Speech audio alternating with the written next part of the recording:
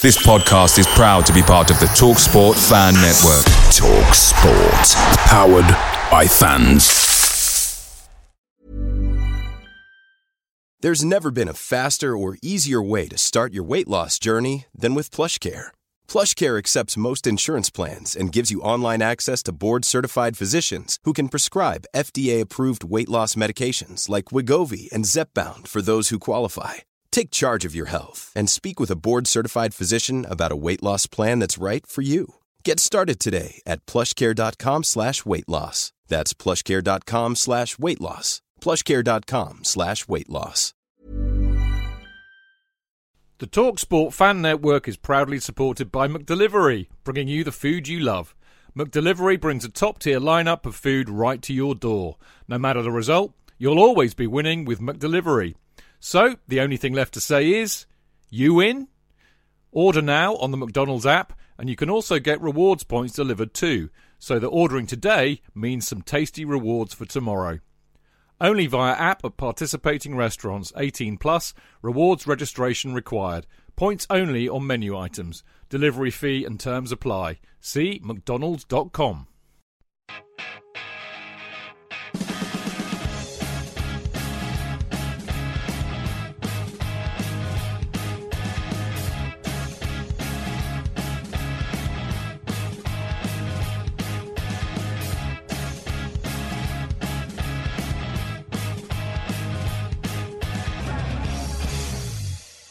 Right, welcome to the Chelsea Fancast, fueled by Guinness, powered by celery, the show that, quite simply, must go on.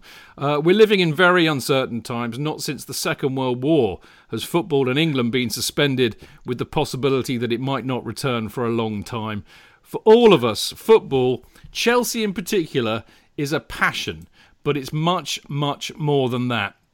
It's the conduit through which we meet up with so many friends and celebrate the joy of being alive. It's the antidote to the drudgery and tedium of everyday life. It gives us a buzz and it gives us meaning. What happens when that's taken away from us?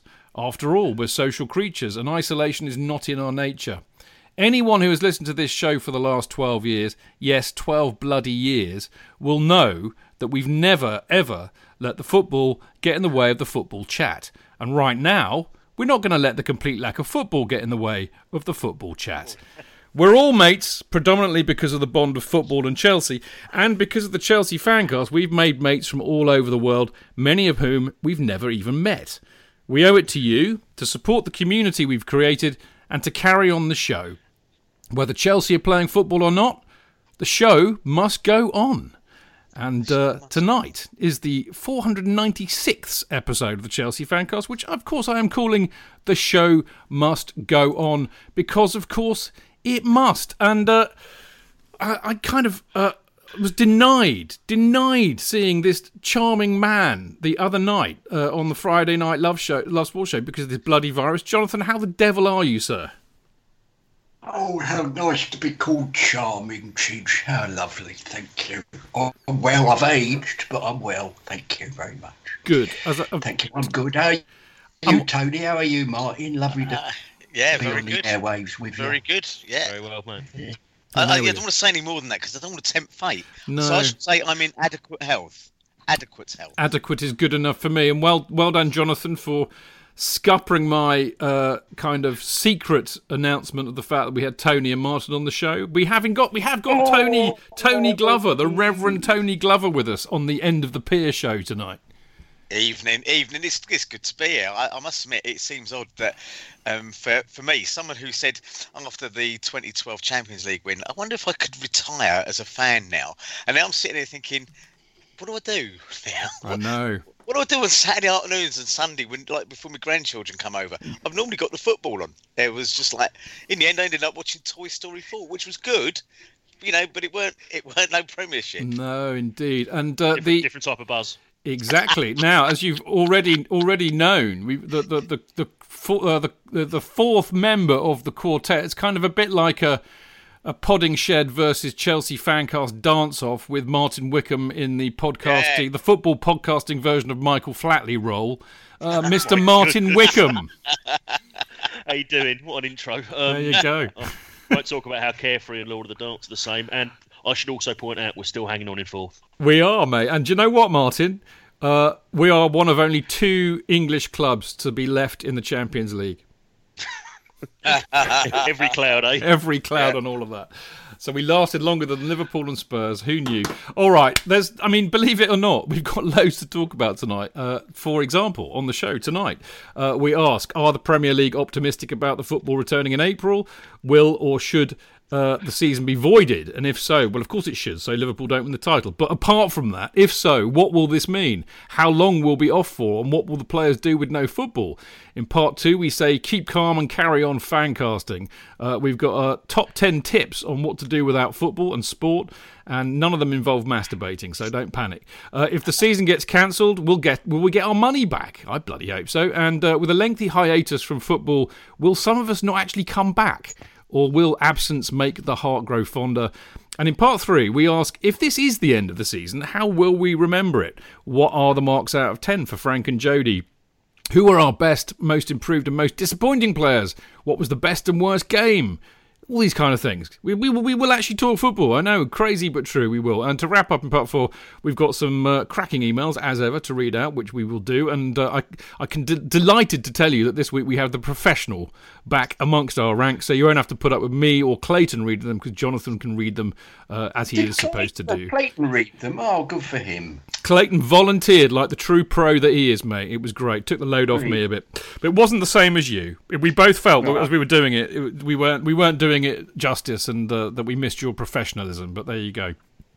Right, don't forget, of course, you can listen to the show live every Monday at 7 o'clock, or a bit late when my computer doesn't work, by going to Mixlr, mixlr.com/Chelsea-Fancast, where, of course, you can join in all the chat by posting on the live chat page, as many of you are, and I'm glad to see that they're all creeping out under their duvets because they've realised that these idiots from the Chelsea Fancast are attempting to do a 2-hour show when there's no football. So how lovely to see more of you in the house. Mr. Crowder, lovely to see PC in there. Matthew the American, Pete42, CFC 2510, Aussie Sign My Broken Leg. Monyaki's back in the house. Great to see Monyaks in there. Benji Toe, Bob Ouzray, Rob Coombe, Tuba4, Andrew Self, Kev M, they're all there. Bert Stoltz, loads more as well. Always lovely to see you in there. It really, really is. Of course, whilst there's bugger all going on the football pitch, even more reason to tweet us and let out your angst, anger, frustration, you name it, by tweeting us at Chelsea Fancast.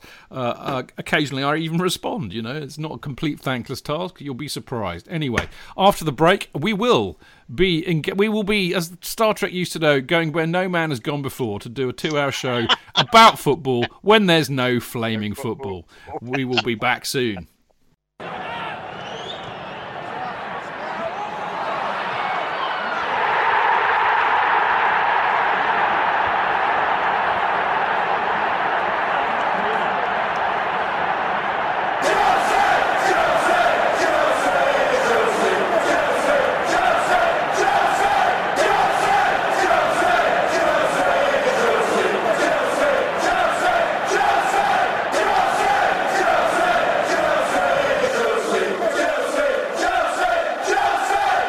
Right, now, I have to say, I hate to start the show out on a very sad note, but I have to start the show out on a really sad note. I found out yesterday that the lovely Felix Veron, who some of you, I know, many of you who listen to the show will know, but Felix was a very early, in fact, one of the first people to A, listen to the Fancast when we started it in 2008, and B, join and populate the Facebook group that we started. I mean, I remember when we only had about 50 people in there. And a very fine man he is, or should I say was, because very, very, very sadly I heard that Felix had succumbed to cancer after quite a long illness over quite a few years, I'm led to believe. And I'm really absolutely devastated by this news. I was actually lucky and privileged enough to not only engage with Felix via the Fancast and on the various groups and stuff on Facebook, but I actually met him because I went over to Los Angeles in 2009 when Chelsea played Inter Milan in some weird kind of make-up tournament, which was at the Pasadena Rose Bowl, and I had a few Guinnesses with him in the pub, which was Lucky Baldwin's. And then a couple of years after that, I happened to be filming in San Diego, and I went down to join him in his pub with a whole load of other San Diego blues. DJ among them, Phil, Ed, a lot of lovely people, Eric, who I remember so well, and they were wonderful. I mean, I didn't have to buy a drink, of course, I mean, I did protest at this. They also bought me lunch, made me deep-fried Mars bars, and we had an absolutely fantastic time. And it was lovely to see them, because Felix was up the road from Carlsbad. I think Chelsea played Birmingham, and we beat them 3-1, so... As I said, I was very, very lucky to meet Felix, and a lovely, lovely, lovely bloke he was. Proper Chelsea, loved the Fancast. And as I said, very sadly, he passed away this weekend. So I would like to raise a metaphorical pint of Guinness to Felix in his honour, and stay carefree, mate, and up the Chelsea. You are very sorely missed. So there you go. Sorry to bring everybody down a bit, but as I said, I think that was very important that it was said. So there you go. I suspect none of you lot. He kind of predated all of you lot, so I would imagine you would not know who he was. Am I right in saying this? Yeah, I didn't know. No. So did he tweet on Facebook, or did he not do that? He was quite an avid Facebooker, and definitely a very beloved member of. It's just a bit of kind of weird Fancast history, really. When I set up this all really kind of kick-started because I set up a Facebook group very, very early on after I started the show, and people just kind of joined it and got on, and it was just brilliant fun. And then a whole load of loonies turned up and started annoying everybody, and then the lovely Liam managed to kill the Facebook group by making it private. So apart from the fact that A, we kind of killed it, although it still exists to this day, and B, a lot of people got very upset with the nappy shitting that was going on, the lovely Diana Jupp created a new group called Blue Bloods, Chelsea Blue Bloods. Yeah. Which kind of carried the spirit of the original Fancast group on, and she does an absolutely fantastic job, and she's absolutely lovely to boot. And they all carry on the very much original kind of banter we all enjoyed, and Felix was very, very much part of that. And I got to know really through Diana, who let me know, and also Mike Keegan, or Keegs as we used to call him. He was a very, very early listener to the Fancast, and we kind of know and love him well too. So for all of those that knew Felix, I share your grief, and it's a very sad loss. So there we go.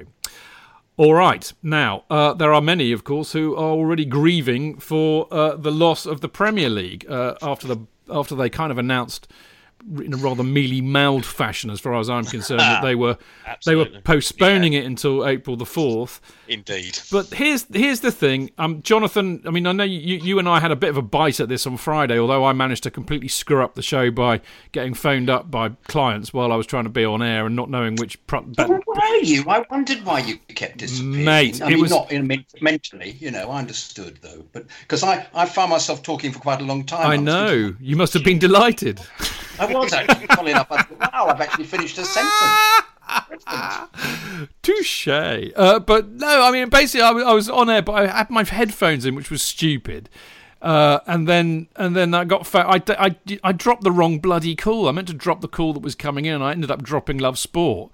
And it was and then I was making that awful noise where it was all going pear-shaped, and I completely... Oh, that was in that bit when they actually asked me about what I thought of the coronavirus, and I thought, oh, God, I'm going to have to sound like a doctor here. Yeah. And I thought I did quite a good job, actually. You did all right. I listened to it to see the full horror of what I'd managed to do to ruin the show. But anyway, here's the thing, mate. Personally, I think that they're being incredibly optimistic. I think what we've now heard on the news today absolutely validates what I was saying on Friday, which is this ain't coming back, I reckon. I mean, certainly not before, I'd say, July at the earliest, and I would suspect long after that. Who chose this? Who chose this arbitrary date of April? What's that all about? Who came up with that? Who? What? I mean, well, I think, mate, Jonathan. Any kind of analysis? I think originally it was done because if they were to come back on April the 4th, that would leave just enough time until the normal date when the season ends to be able to shove 3 games a week in, which is what they would have needed to have done to do that. And I also think, of course, that there's a bit of kind of a Mexican standoff going on here because they can't if the minute the Premier League say that's it, we've cancelled this season's league, Sky and BT will be all over them like a rash, saying, "Can we have our money back, please?"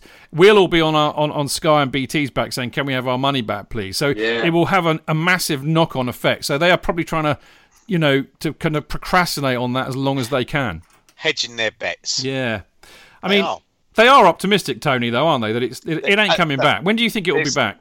There's a couple of points here. One. The minute anybody's diagnosed with it, you've got 14 days. So that's our club done. There will be other people who come across this. You're not going to be playing games behind closed doors because you're then risking just the players and the staff have to go there. And out of all of the people who summed up the correct attitude for me, and he's not a very likeable person, and that was Lewis Hamilton when he sat there in the press conference for the Formula One, the Australian Formula Grand Prix. He said, "I don't even know what we're doing here." And they said something to him, and he said, "I'll tell you why we're here, because cash is king." And the next day, they cancelled it. And he went up in my estimations because it was so scathing that the authorities would consider the money and the cash and the reputation and the brand before people. Yeah, and I think that's, it's finally coming to the fore where I think just 3 or 4 weeks ago, Italy said people first, economy second. Yeah, put the people first. And I think in this sort of kind of unprecedented situation, that always has to be. I don't think it will come back. I've got some fairly strident opinions on what should happen if it is null and void. But let's park that for a minute. Yeah, it's park because I want to go into that into granular detail in a minute. I can't wait to hear your theories, as long as they involve Liverpool not winning the title, Tony. Martin, I mean, Tony and Jonathan and myself have all alluded to this. This is unprecedented. I compared this yesterday on Love Sport to, and as I think Jonathan and I did on Friday, actually. It's like when the Second World War broke out and Blackpool, were head of the table and then they never ended up getting the title. But, nobody realised then how long football was going to be off for. Now, I'm not for 1 minute suggesting that we're not going to see football for 5 years, but there is a real sense that nobody quite knows when it's going to be back at the moment, Martin. Yeah, you're right. And this 2-week buffer they've given themselves, I don't think there's a cat's chance in hell we're ready to play football on April the 4th. Another point I'd like to make, my opinions on... The first thing I'd like to say, if Arteta hadn't tested positive, followed by Callum Hudson-Odoi, we would be talking about the game at Villa, because they were trying to string it along for as long as they could. And how the hell they released a statement on Thursday evening at 9 o'clock saying we're going ahead with the games, and then 25 minutes later it comes out the Arsenal manager has tested positive for COVID-19. Quick ring around that they're testing certain players. We've got Everton and Leicester players that have self-isolated, and then Callum Hudson-Odoi tested positive. That got released at 1:30 in the morning, which I thought was a bit strange. But I think they if the cynic in me reckons they saw every other league suspended and thought, if we can keep it going just for a couple of weeks, we get everyone's eyeballs on the Premier League, we can sort out the league title because, Liverpool are on the last 400 metres of that particular race. But the minute a player tests positive, you have to shut it down. And I cannot see it. They don't need to make a decision tomorrow on it. They've got this 2-week buffer, but I suspect that in 2 weeks' time, we're going to hear a release of them saying, this virus hasn't peaked. We've still got untold numbers, cases emerging, and they'll have to put it back for and possibly an indefinite period, because public health has to come first. And the most alarming thing, this is in the last hour, the actor Idris Elba has tested positive for it. Thank God, I don't have to listen to his voice anymore. Do you get work out of it, Joko? Clearly. If I can replace him, yes. Can you do James Bond? Can you do your best Idris Elba now, Jonathan? Unfortunately, no. I think I'd be done by the Race Relations Board. That's a very good point. Well done, mate. Well done, Chidge, for being so insensitive not to have even thought that one through. This is why I get to broadcast to the nation every Sunday, because I'm really on top of shit like that. Jonathan. He didn't have any symptoms. Didn't he? No, he tested because he had exposure to it through someone else. Right. Similarly, Callum Hudson-Odoi only had the symptoms of a heavy cold, was tested, and had the virus. No high temperature, no persistent cough or anything like that. So how many people in that Yes. are carrying it without the symptoms? Well, this is the trouble, Martin, isn't it? Because It's I've heard that the bloody incubation period is quite a long time, and you can be asymptomatic until suddenly you've got it.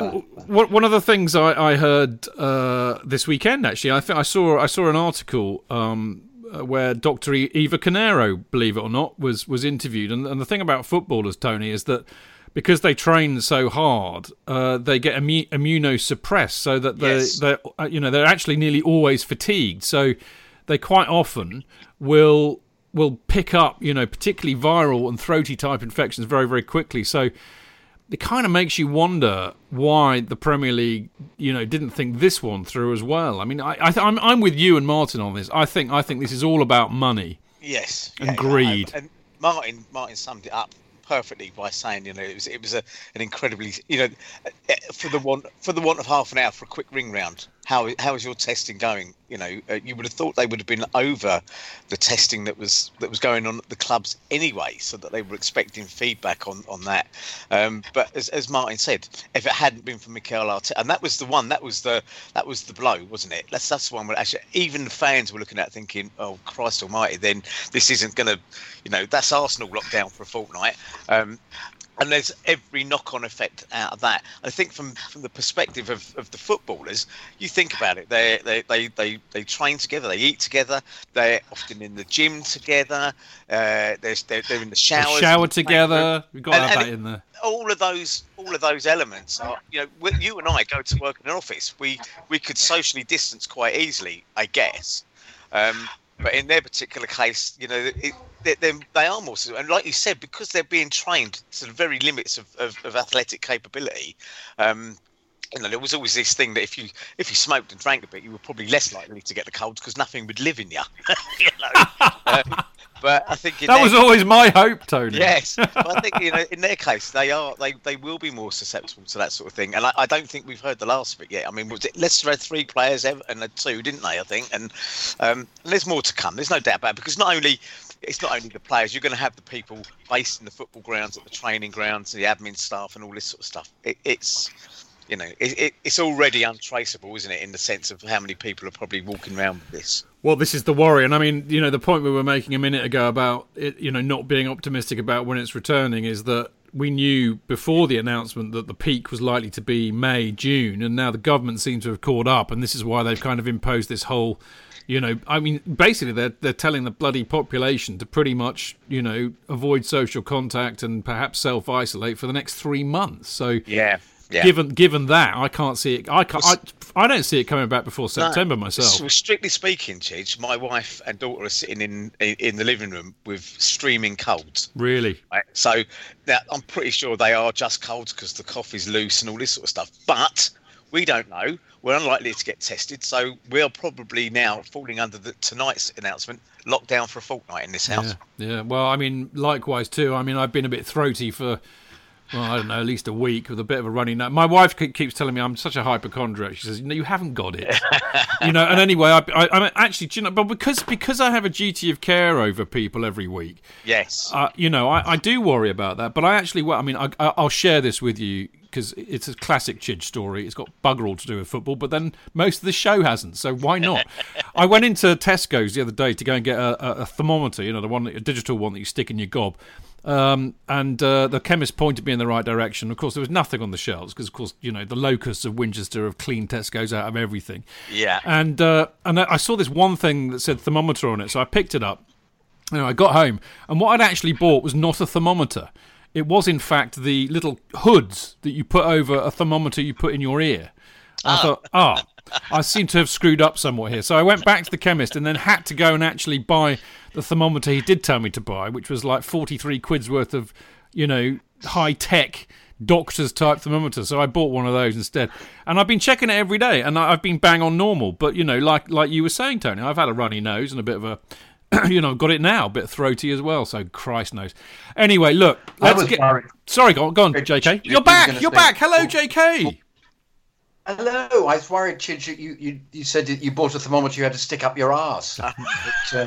But that's not a thermometer, Jonathan. That would be one one brave thermometer, though, wouldn't it? Oh, sorry, I made a terrible mistake. I shouldn't have wandered into that sex shop. You're right. Oh my God! Right, for some bog roll, bloody hell. Well, clearly, this is why people are clearing the supermarkets out of bog roll, because they've all been sticking the wrong. The big kind of thermometers, the one you stick in your ear, that's kind of handheld, which is quite big. Let's be honest, they've probably been sticking it up their arse. You see, and this is causing all sorts of problems. Anyway, we should. My other theory on the bulk buy now is that when one person coughs, 100 people shit themselves. Oh, tush. Well done, Martin. Right, we teased this a minute ago, and clearly with the league in abeyance at the moment, we don't quite know what's going to happen. We all think that it's going to be off for a lot longer.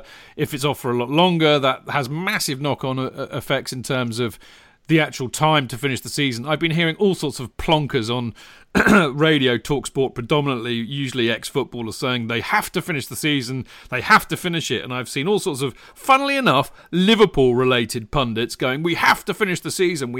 Well, no, you don't. They didn't in World War II, so why should they do it now just to keep you lot happy and win your title? But the reality is, what should we do? Tony, I know you've got some views on this.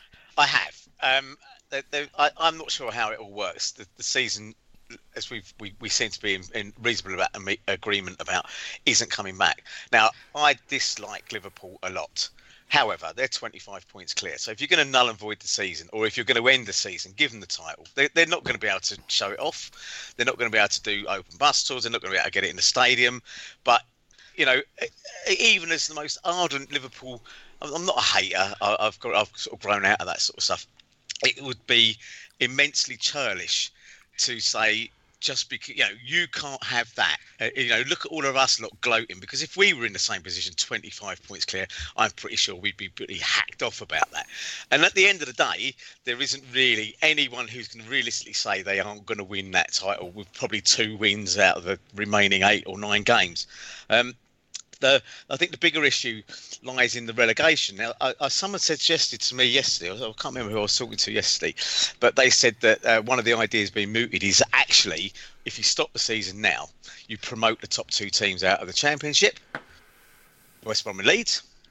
Okay, you say to the ones in the playoff places that, there's tough luck, that's the way it is, and then you relegate 5 next year when football restarts to reset the numbers. It's controversial, of course it is. There are kind of big ramifications there, I think, for the Champions League, because we're in 4th, so we could easily sit there and say, well, we deserve to be there.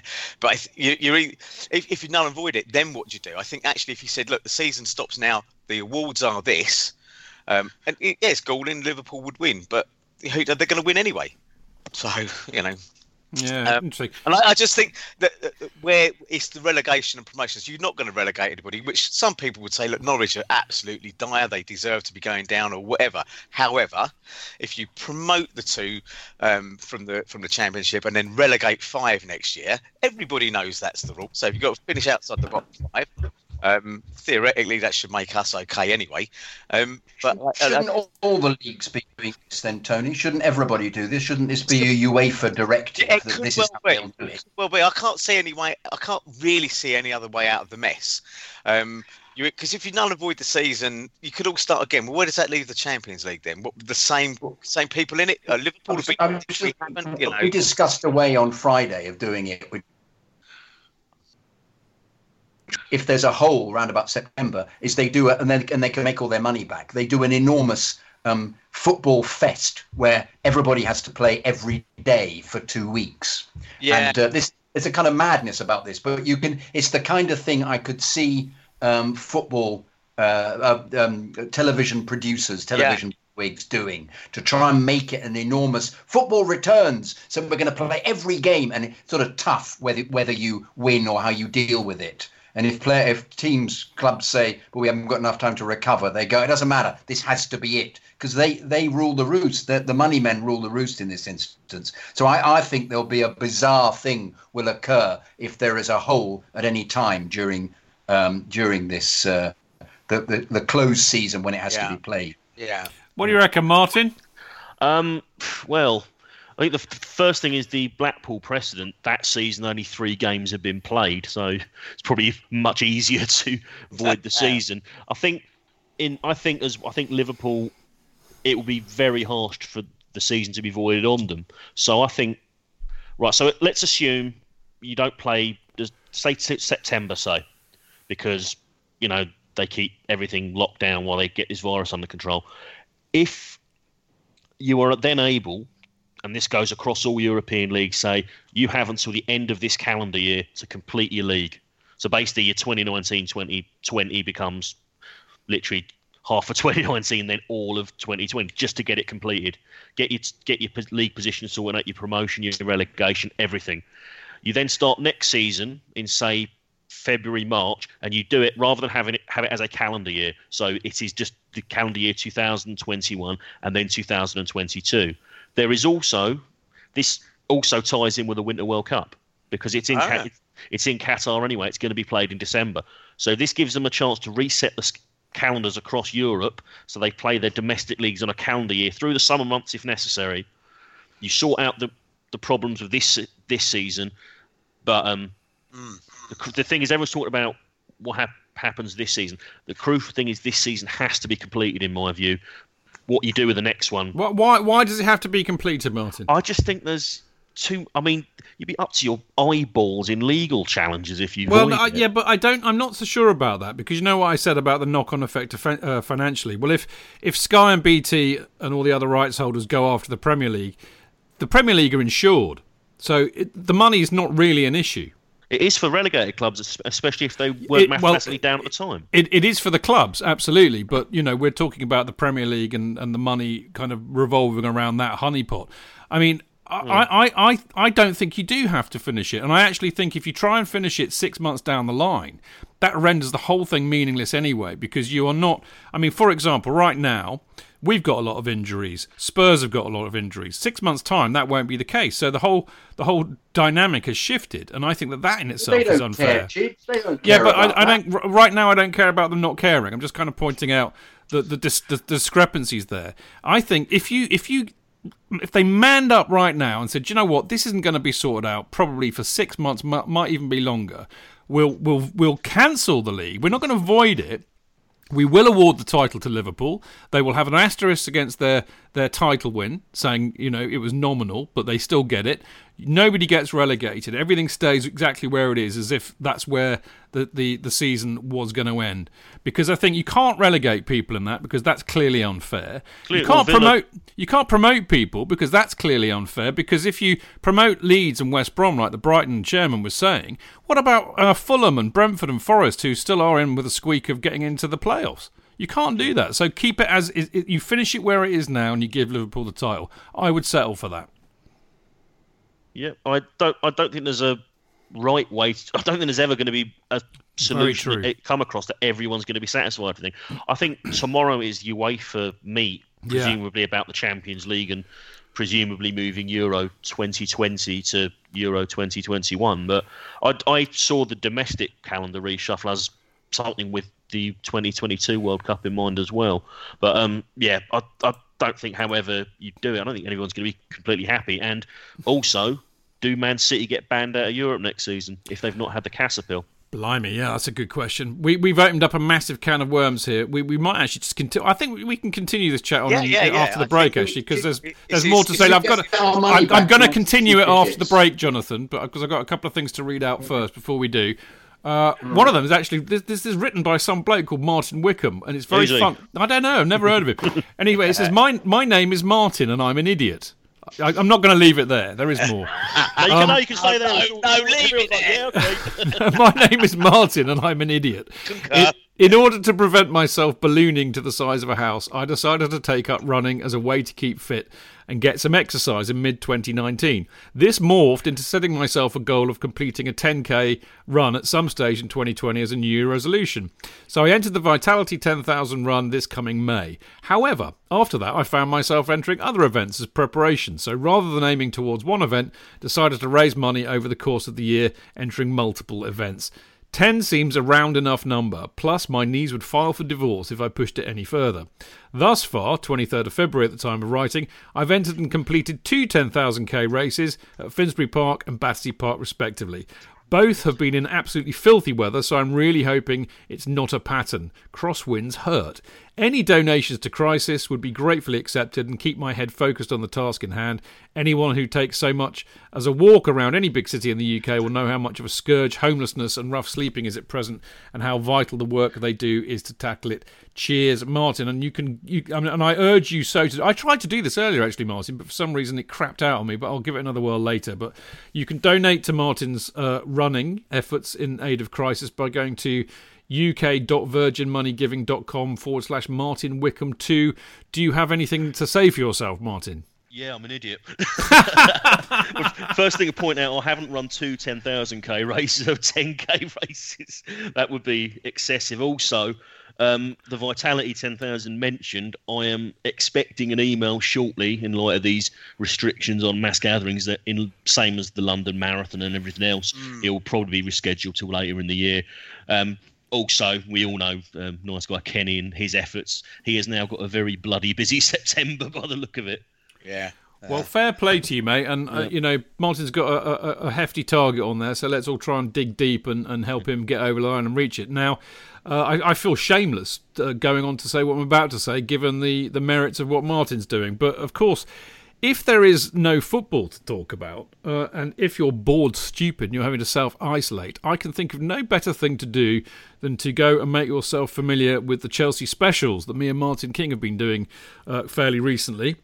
They're basically a lot of interviews with former players. Some of them are absolute legends of the club, and they've been really, really honest and forthcoming with Martin and me. Why, I don't know, but they have. And they include Kerry Dixon, Bobby Tambling, Chopper Harris, Tommy Baldwin, Johnny Boyle, John Bumstead, Gary Chivers, Colin Pates, Paul Cannavale, and of course Danny Harkins, who was one of the original Shed Boys.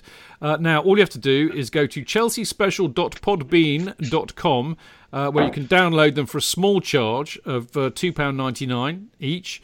It's less than the price of cost a cup of coffee, so you can't complain. So go ahead, subscribe to the Podbean, chelseaspecial.podbean.com, click on buy single episode now, and then you can listen and download them whenever you want. And also check out the website, chelseaspecial.com. Follow them on Twitter at Chelsea_special, and of course they're on Facebook as the Chelsea Special. We will be back right after this short break.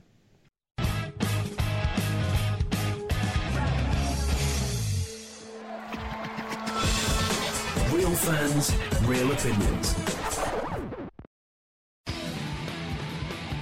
I'm Jason Cundy, and you're listening to Chidge and the boys on the Chelsea Football Fancast. Total nutters and proper Chelsea. Footballfancast.com.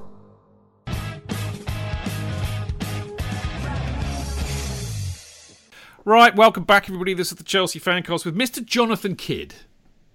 Hello. I just wanted to ask, will we get? Can we get our season ticket money back? We're going to talk about that. If you'd read the running order, you will know that. Oh, I'm looking it up here. Hang on, what does it say? And I've just seen Martin's promo, which was very amusing. You're reading the script, as always. The running order, love. The running order. The running order. You see, part 2, 1935. Will we get our money back? Third item on the agenda.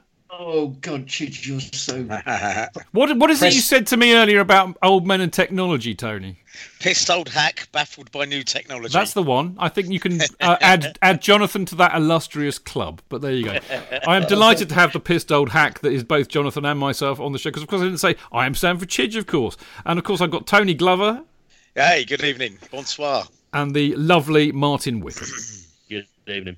There we go. Right. Now, as Jonathan is so... I mean, really, this was not Jonathan being stupid. Oh, no. This was Jonathan being highly professional and teasing what is coming up in this very, very fantastic part of the Chelsea Fancast. I suggest, Chidge, that we keep calm and carry on fancasting. No, really? That's a great idea. Where did you get that from?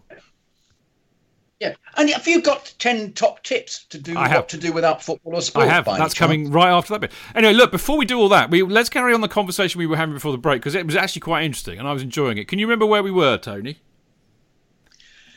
Yeah, we were talking about whether we void the season and the promotion relegation issues and all the subsequent issues that were coming out of that. So you had things like, BT chasing their money, Sky chasing their money.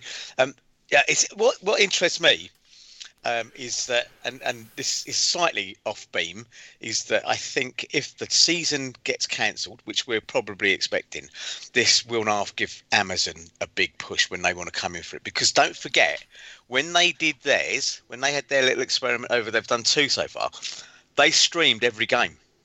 They proved that you can do it, and with their global reach for $7.99 a month.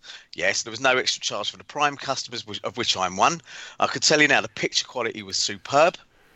Okay, and there was none of that Super Sunday bollocks where it's like tune in for Everton versus fucking Tottenham or whatever when you're thinking, who cares, who gives a shit about that. I was able to sit there and pick the Chelsea game that I wanted to watch. That is the future. That is where it's going to go. And I think this whole thing, it's as much of a shot across the bows of the FA and the Premier League and their apparent lack of any kind of business continuity plan here. This is a big scare for BT and Sky. Because I think Amazon are hanging in the wings. They're saying, and the Premier League, Tony. Yeah. Yes, absolutely. Yeah, and I know that's not part of the script. I just want to tell you what better way than to start with an end of the season fest. Wow. Finish the season off with Amazon. 20 days of football every day. It would fit perfectly. I agree. They did it wonderfully. I absolutely agree. I'm not so sure about that. Although Sky already do that for the Championship, of course. I mean, it does beg lots of questions. I do wonder, Martin. And you know me very well, and we've known each other quite a while now. And I've always been doom and gloom and saying, you know what, the Premier League bubble's going to burst sooner or later. You know, I wonder whether this could be the kind of event horizon which preempts that.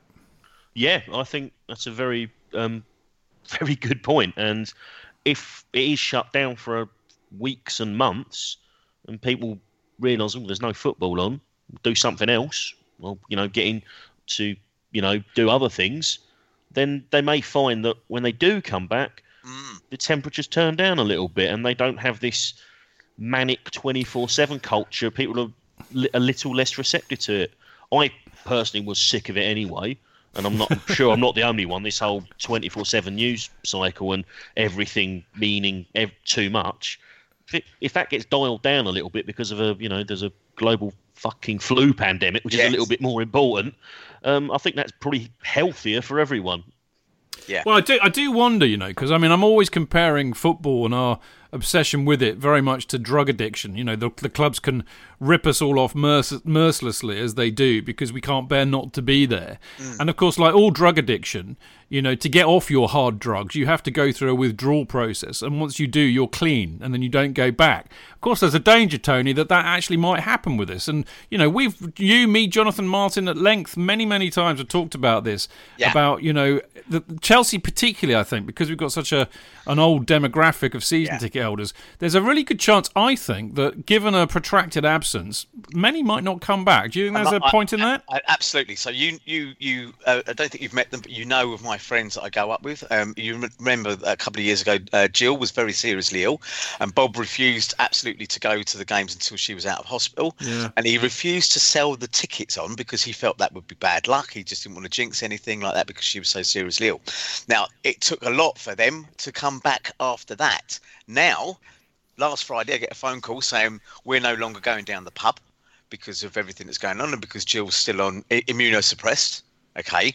And I genuinely see people like that thinking, do you know what? And if the options were there, if it was Amazonized so that they could watch every game home and away by paying a few quid, these are people that have just hit 70, then I can see that being very, very tempting. And you and I have to travel up from the bowels of Hampshire, okay, to go to games. You know as well as I do, there are times when you look out the window and you think, fucking hell, it's on the telly. I could just sit here with a beer, but you go because you want to meet people and all this sort of stuff. And I think there is a big look. There's the obvious ones.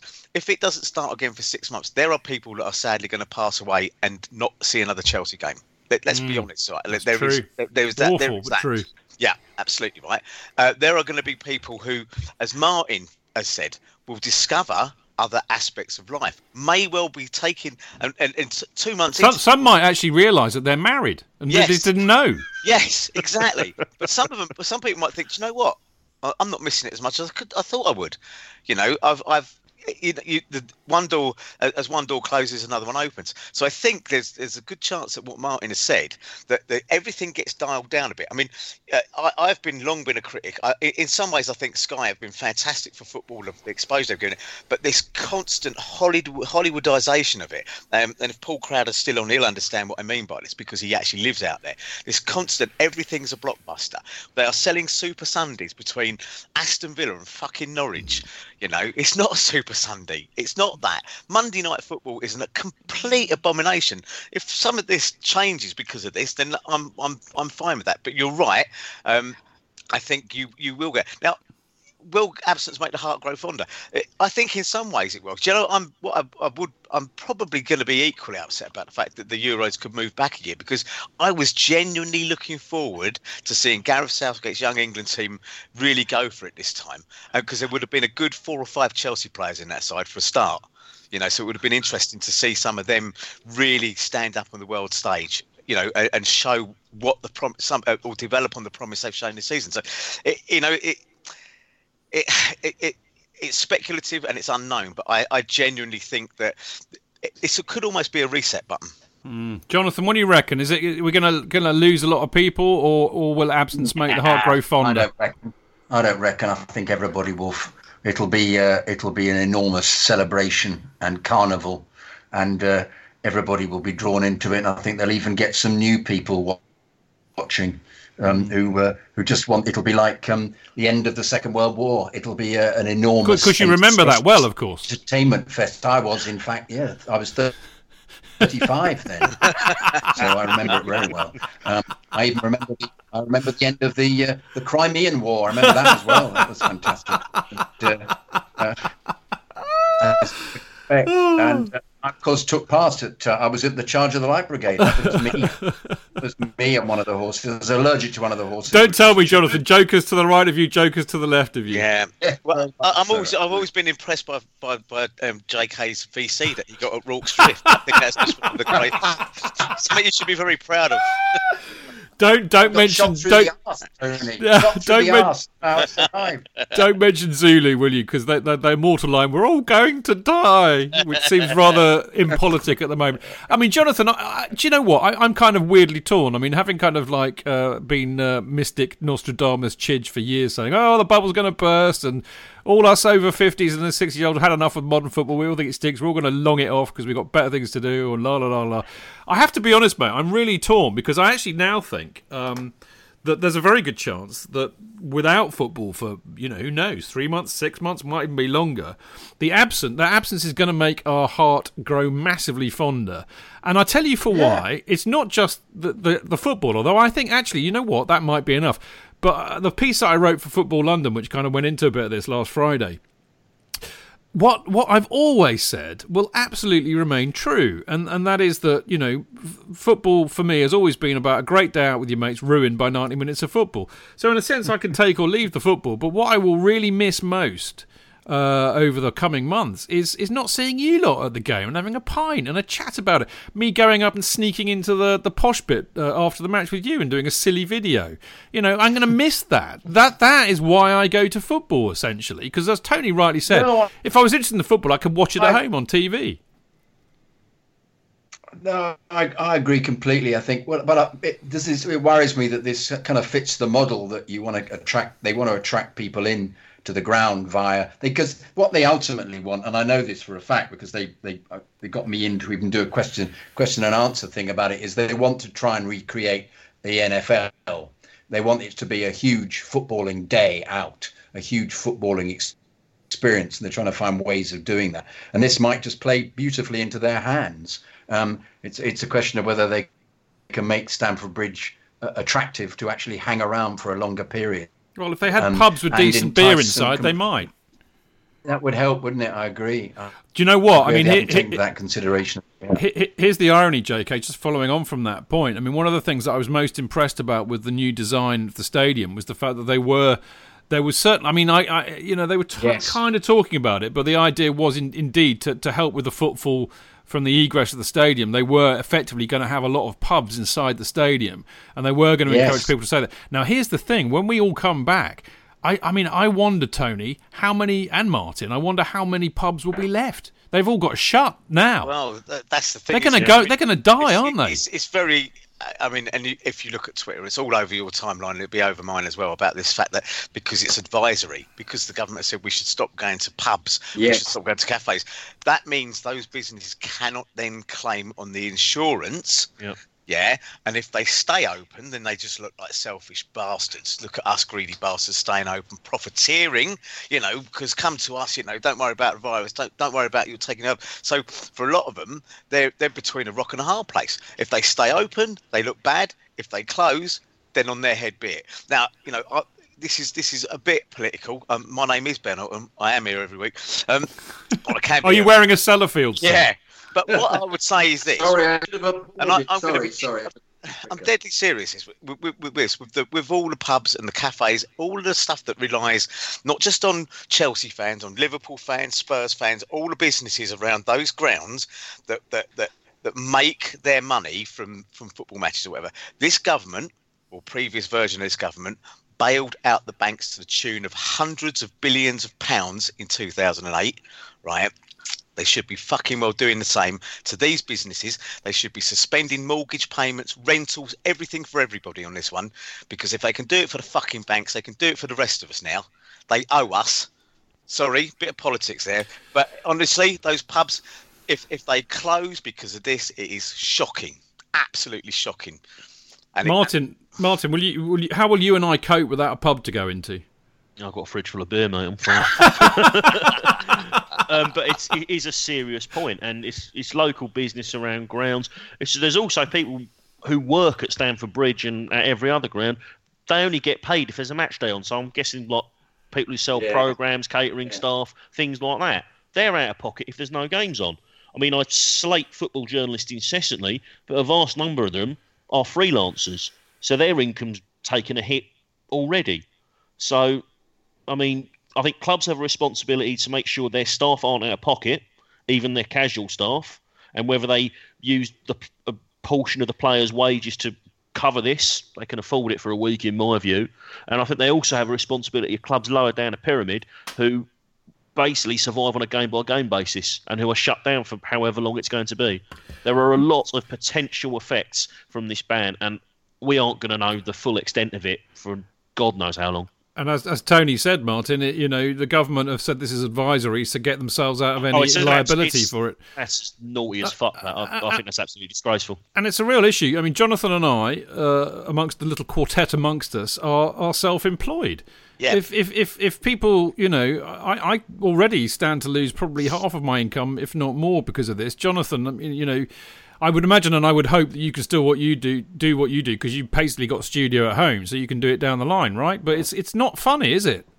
Well, I've offered my services, but my agent has seen fit to put on his website the following people have home studios, and of course they're all the stars, because I'm not a star, I'm merely a jobbing voiceover. So you have to press a button to find all the others lower down who are available and have their own studios. But yes, I'm hoping. I've actually sent a few notes off to people saying, I've got my studio. If you want to do something quickly, I can rig you up an MP3 or a WAV. And but I'm everything else. Discovery, where I work really regularly, is they've locked down. Nobody's allowed in the building. They've just disappeared. So that's the end of that. It's just a question of finding alternative things to do that you hope can ultimately make you some money. It's very difficult for anybody self-employed or particularly in the creative world. All the theatres have closed down from today. Everything is they've cancelled projects. They've cancelled Peaky Blinders. They've cancelled a variety of other series. They're all absolutely locking down. So it's a very difficult time in terms of keeping the money coming in. Very, very difficult. I mean, in fact, the Guy Abdul that you met, who's the steward, the wonderfully Man United fan who seems to predict every Chelsea result really rather capably. And I always ask him, and I said, I must bet I must be. He said, no, you must not bet. No betting. Not allowed to bet. No. And I said, okay, I won't bet. But may I say, Abdul, that you are absolutely spot on every time. He entirely is. He's a security guard during the week, which you hope that he still maintains. And he's got 4 kids, and it's a perk. And he actually says to me how wonderfully he's treated by Chelsea, and he loves the job. But what's he going to do, the poor man? I feel for him. I really feel for him. Well, I seriously hope that Chelsea, who are not short of a bob or two, let's be honest, I hope they do what Brighton have said that they would already do, which is to pay all of their matchday staff up until what would have actually been the normal end of the season. And I really hope they do. I mean, Jonathan and I kind of, whining a little bit about the fact that we might take a bit of a hit, but I mean, everybody's going to take a bit of a hit. Let's be under no illusion. But there's like the ex-players, for example, they rely on the money they get for hospitality. So I think it's imperative upon the club to do what they can. But also, as Tony and Martin were alluding to, the government need to put their hand in their pocket too. Now, one thing I can tell you all, for absolute racing certainty, I can tell you this because we had what can only be described as a virtual Chelsea Fancast board meeting, a very serious matter, as anybody who's attended will know. And the decision has been taken. I can break this exclusively to you now, that we are going to keep calm and carry on fancasting. Largely, as I said earlier on, because there's nothing I like more than to not talk about the latest match. But of course, I always feel duty-bound so to do. We feel we have a lot to offer the world in random and errant nonsense when the football is not on. So we are going to carry on annoying you and polluting your ear holes for as long as it takes. Actually, look, serious point about this.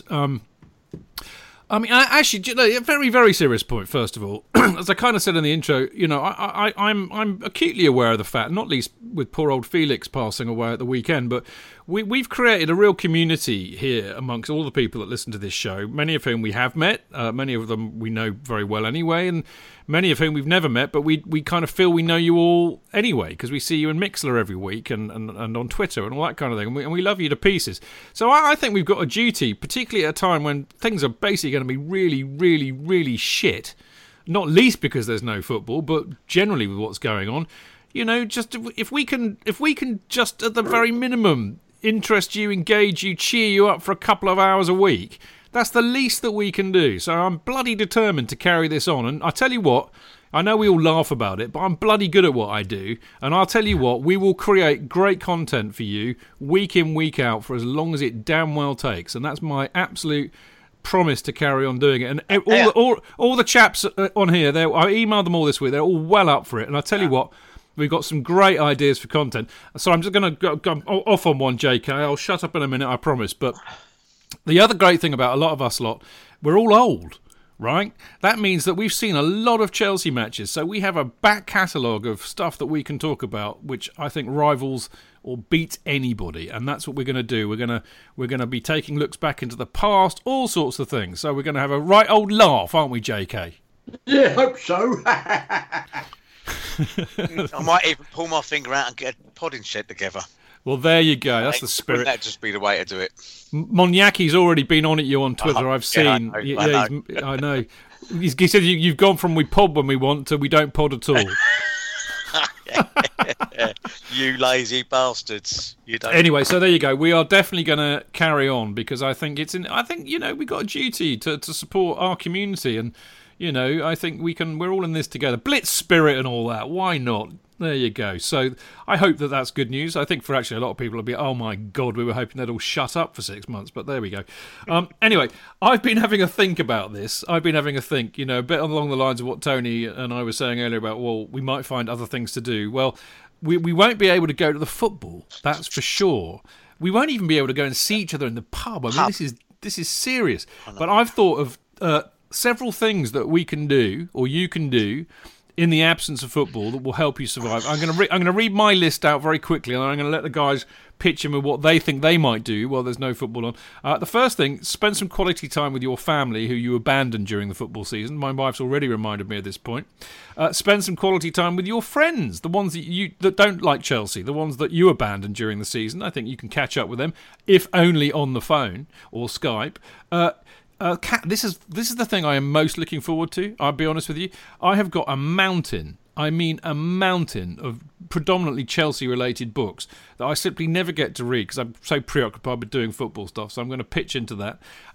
Tony, I'm sure you'll chime with this. Music. Again, mountain of CDs and stuff that I've downloaded that I haven't listened to yet, which I'm going to go and get my head round. Yeah, absolutely, yep. The best one of all, my favourite on the list, as you probably know, there are people who know me very well who know that I bought a guitar several years ago, which my wife refers to as the ornament. She is not wrong. In fact, there are those of you who follow me on Twitter who know that I picked it up the other week for the first time in probably about a year, and then broke a string immediately. Well, if you're doing that, I've got a banjo. Which have you? You're going to strum your banjo, mate? I swore I was going to teach myself after I went to Ireland for the week because I just enjoyed it so much. It's like it just appeared to me to be one of those instruments that if you can play it, will automatically cheer people up. You can automatically come up with a cheery song. So yeah, hey, do you know what? You might have sown a seed there.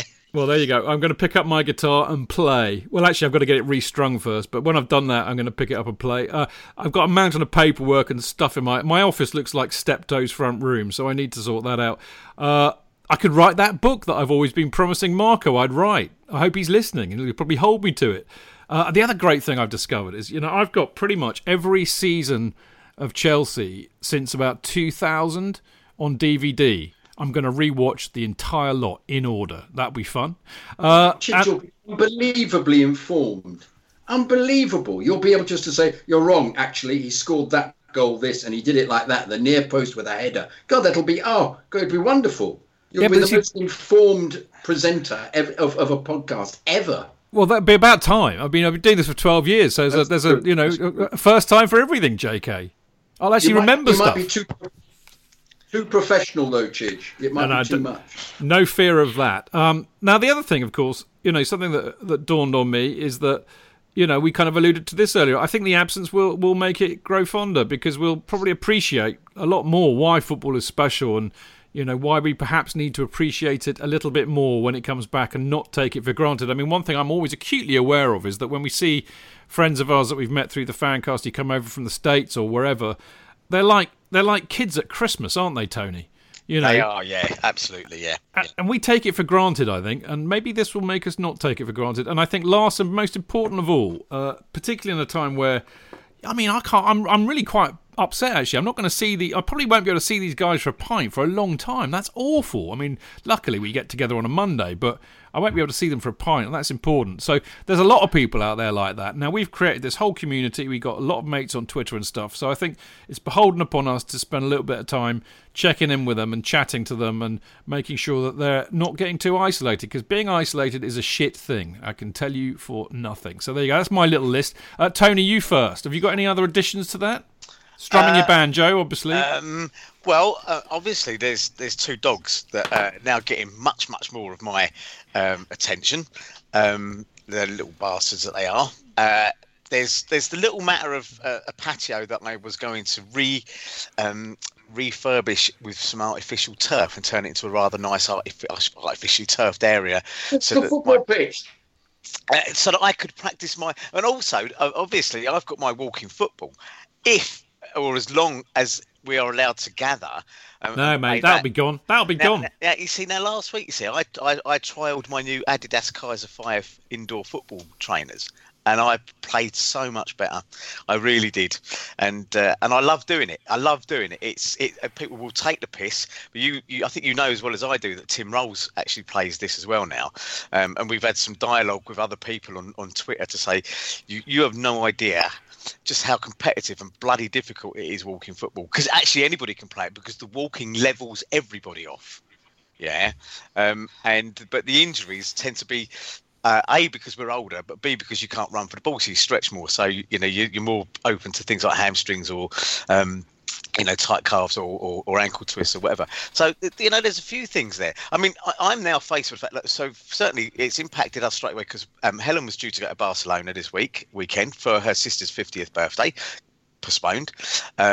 The trip out to France that she was going with her sisters again in April. They've already said almost certainly they will be closing the campsite where our mobile home is. They will be closing that down. And our cruise in May has gone. So I'm already looking at thinking, fucking hell, I'm going to either end up at the end of the year with a stack of annual leave that I can't flog or get rid of, or find something else to do. I mean, even normally at this time of the year, start getting to the tail end of the season, I start looking forward to cricket. Well, that looks going to look pretty fucked as well, isn't it? Yeah. I mean, my tickets for Lords are going to go the way of the pair. Jonathan, yes. Are you going to be in the same boat? Well, I'm a member, so I can go whenever. So, well, but yeah, it'll be a waste of time. Another opportunity. Will we be getting our money back? But cricket actually is an interesting game because you could play that all season because you stand a very long way away from everybody, and as long as you wear gloves all the time, you could actually never have any contact. You could keep playing it. So that seems quite a reasonable thing to be doing, actually. So I'm going to attempt to play that a lot. But also, I'm going to create a secret identity for myself and become a not a villain. What's the opposite? A superhero who is for the like Robin Hood, giving to the poor. So I need to find a masked identity. So if anybody can give me a suggestion what I could be the Stick. I think I'd Super Kiddo. The super. Yeah, no, that's too obvious. I need to be somebody secret that you can't then point to being my name. Something like foliage. What about Ron? The leaf or something like that, or the mole. Ron. What about... Yeah, I can't be. No, he's toast now. Ron's had it. No, Ken Tremlett. I could be Ken Tremlett. I like that. That's a great name for Ken. a superhero. Yeah, yeah. That's the kind of superhero name that Monty Python would come out with.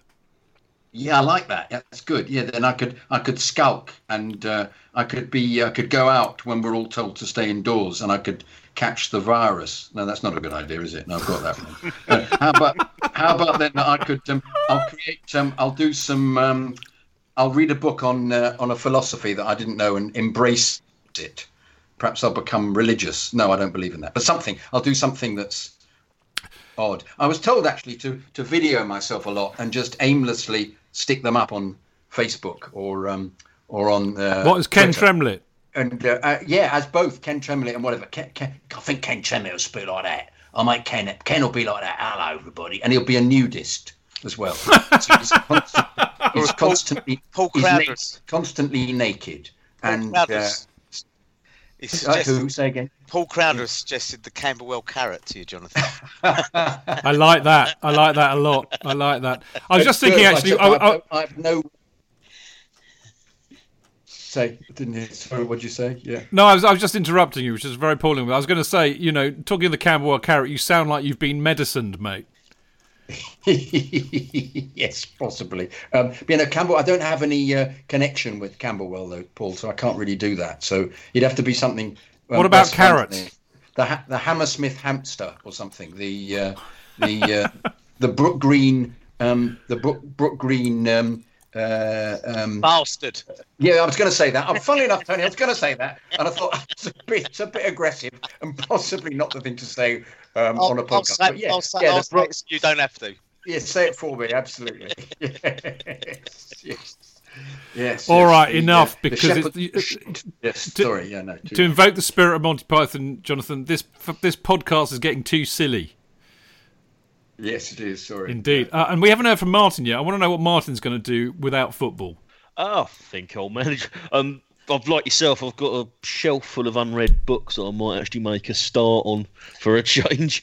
And actually, relating back to Chelsea a little bit, that mural that went up to mark the Holocaust Memorial, there is a book called The Names Heard Long Ago, where one of the subjects of that mural is one of the people in the book. So I'm looking forward to getting stuck into that. With regards to cricket, I think if measures are put in place where, mass gatherings under, a couple of hundred are banned, then I think county cricket is going to have its day. Because there's no way they can stop that with the attendances at, one man. Well, they can probably carry on, Martin, because nobody goes anyway. Exactly, one man and his dog, and sometimes the dog goes off for a piss, so I think they're absolutely fine. I'll tell you what, I was about to go and, for the first time in absolutely years, and I mean years, I was going to get my membership down at Hampshire again, because I was kind of thinking, take Dad down there, it'd be nice, and I work quite close there once a week. But I didn't. I mean, I just don't see the point in doing it because, there won't be any cricket, I expect. But anyway, I've got a final suggestion for a superhero name for you, Jonathan, from the lovely Stuart Kinner. The Walham Green Wanker. Ah, perfect. That's the one. That sounds like the hide in the bushes, that one. Yeah, it does. It does a bit, doesn't it? Yeah. Didn't we have a player that was actually using that as a superhero identity? I'm saying no more for fear of being sued. But you know who I mean. Anyway, we did promise Jonathan that we would answer the question about will we get our money back. My take on this is the minute that the Premier League announce, and this is another thing that kind of fits into what we were saying earlier, actually, boys, because the minute the Premier League say that the season's cancelled, then they suddenly are liable, which means, Sky and BT will go after them, the subscribers will go after Sky and BT, but likewise, the season ticket holders will be on the club's case saying, right, I'd like my probably around £200 back, please, for the games that I can no longer see because the season is not going to finish. And of course, they will be duty bound to pay us our money back. However, I think this is what will happen. I think that they will say, I'll tell you what, we're not going to do that because we spent your money on buying Kovacic or something. So what we suggest we do is that we knock the £200 off your next year's season ticket, whenever that may be. So we'll reduce that by £200. And then when the time comes, when they announce the new season ticket sales, they'll say, well, we've increased the price of the season tickets because we've kind of been not doing it for about 15 years. So it's about time we did it. And funnily enough, what you will find is that the season ticket increase will be about £200, which is roughly £10 a game, which doesn't seem too out of order, does it really? But it'll be exactly the same as the amount of money they owe us. That is my theory, Tony. Do you know what? But can I just say... Go on, JK, quickly. Tell me more. I've been sent my season ticket renewal form already, but for Aussies, and it's gone up 3%. Right. And this was before the coronavirus. So what's with that? So yes. What do I do? I'm going to actually write him a note. The bloke who does it, saying, "Do I pay for next season? Is it happening? What happens? I don't know where I legally stand. What do I do?" Yeah. He might say, well, your seat will be in doubt then. Oh, great, thanks. I think, you wonder whether or not there's all sorts of ramifications into this, and I agree with you that they could, at the company I work for, we would just call it a service credit. So we'd say, actually, you know what, we'll knock it off you next time because we failed you in some way. Although the club haven't. Although they're on 8-9 games, so about 4 games left. Four home games, Tony. So I reckon it's about £200. Yeah, so and at face value, that's exactly what it is. Now, part of me thinks they could do that. They could give you some sort of, like you said, discount or whatever. Because again, it goes back to it's not just us; it's going to affect every club. And Arsenal, I think, where the season tickets are 2 or 3 times the price that we pay. It's going to be a significant expense. Now, also, would they give you time to pay? Would they say, actually, do you know what? Do we need money May the 5th or whatever it is that the limit it normally is? April the 3rd, I've been told. That's earlier than normal. That's he's different than us, isn't he? Right. I was going to say because that would piss people off. No, it's because it's hospitality. It's right, yeah. So it's never to be hospitality. Yeah. I think in our case, if they did that, they basically said your season ticket only lasted you 11 months and you've got to pay for your next one. They'd be bloody. Well, you'd think they'd be uproar, but like she said, they're like a drug dealer on the corner, and they. Yeah. I still need fix. Listen, at the end of the day, I work for a very large business, as you know, Chidge, right? Okay, we have business continuity plans in place for pandemics, for wars, for all sorts of things, like all of these major companies do. I would like to think that Chelsea have that. I'd like to think that the Premier League have that, although it's not looking like they do at the moment. Okay, but then their business continuity plans may well have to fall in with an overall UEFA FIFA kind of thing or whatever. So I get the complication of that. But a major business like Chelsea should have business continuity plans, which covers off things like, what about the fans who've stumped up £1,000 up front for their season tickets who have then found themselves shortchanged by 4, 5, 6 games or whatever. And I think this is all to come out. And I wonder whether or not part and parcel of that 2-week buffer that Martin said about till April the 3rd is whilst they actually work on this in the background. So they know already that we're not likely to see football again, and perhaps this season and maybe even going on into next season, and that 2 weeks is where they are all working together to come up and say, this is what we're going to do. Give the championship to Liverpool. We're going to do this with the season tickets. We're going to, whatever. Maybe that's what they've done, and maybe they've just bought themselves some breathing space. That's me being less cynical than normal and a bit more optimistic. Martin, what do you reckon, mate? Well, I actually got a refund on my tickets for the Bayern Munich away leg. Got processed last week, but I think that was a slightly different circumstance because it had gone behind closed doors, so they just kicked off the refund process much sooner. The other thing is, on season tickets, there are some who paid up front at the start of the season, and others who went through on the instalment plan. Yes, so up front, I paid up front on home and away. Others will have gone on instalments. So whether they just suspend the deductions until the games start again, I don't know. The other thing is, this was pointed out last week about the next away game is West Ham, and by normally, if everything was normal, those tickets would be out by now. And obviously, if that game's not going to happen, then how quickly can they get post the tickets out and things like? There's so many things going on, and with regards to refunds and that, if they've postponed it rather than cancelled it, then they can delay, can't they? Because technically the Leicester Cup game hasn't been scrapped altogether, so the refund hasn't been done, but because the Bayern Munich game went behind closed doors, they automatically processed refunds. So I think there's a little bit of a wording difference there too. Yeah, it's going to be very interesting to see what happens. But and also, sorry, guys. Well. Sorry, Martin. Say that again. With regards to the Bayern Munich game, there's a question of if they are going to make any contributions towards, lost money through cancelled and not been able to take flights and what have you. We know that Man U made a £350 contribution to that Europa League game that got played behind closed doors. We've heard nothing yet from the club about people who are travelling to Bayern. Well, I'll be amazed if you do, because there were 3,700 odd of us going over there, and I think United only took about 700, so it's very different economics on that one. Really? All right, we're amazing, isn't it? Nothing to talk about, and we're 20 minutes over where we should be so far. That's bloody normal for you, Chidge. Well, only when you're on the show, Tony. Funnily enough, I cannot for the life of me think why. Right now, absolutely. You know me. We are going to have a break, not least so Jonathan can go and have a lie down, have his pacemaker refitted, and probably have a wee. And then when we get back, a wank.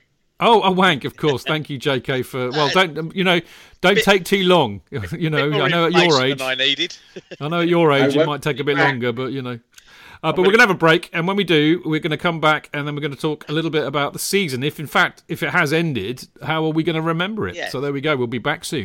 Away days are great, but there's nothing quite like playing at home. The same goes for McDonald's. Maximise your home ground advantage with McDelivery. You in? Order now on the McDonald's app. At participating restaurants, 18 plus, serving times, delivery fee and terms apply. See mcdonalds.com. Chidge. JK, in all the years you've been following Chelsea, you hardly ever miss a match, home or away. But how would you feel if you couldn't be there and it's not on TV? Oh, Chidge, I'd be bereft, inconsolable. The thought of missing my beloved Blue Boys live. It's all too much. I know, JK, I know. It's all a bit too much, isn't it? Yes. Well, panic not. NordVPN have come to the rescue. They have? Yep, NordVPN allows us to watch any match, even if it's not on live TV here. They do? Yeah, they do. With just one click, they switch your virtual location to a country which is showing the match, and they act as your cyber bodyguard whilst online, protecting your personal data and sensitive info like card details and passwords. Oh, wow, great. But yeah, I bet that'll cost me a fortune. Actually, JK, it's only the price of a cup of coffee per month, and you can use your account across 6 devices. It's a bargain, JK, and best of all, no more tears for you. Oh, thank you, NordVPN. I'm so happy I could cry. Where do I sign up, Chidge? Well, to get the best discount off your NordVPN plan, go to nordvpn.com/Chelsea Fancast. There's no risk with Nord's 30-day money-back guarantee, and you'll help support the Chelsea Fancast. The link is in the podcast episode description box.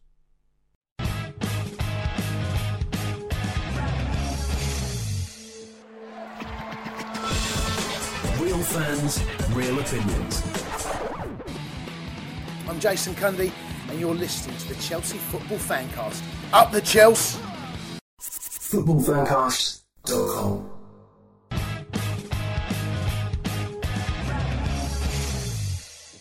Right, welcome back. Stanford Chidge here on the Chelsea Fancast, whose aim is to carry on regardless and ignore the chaos that's going on outside of these four walls. And I am joined by Mr. Jonathan Kidd. Whoop.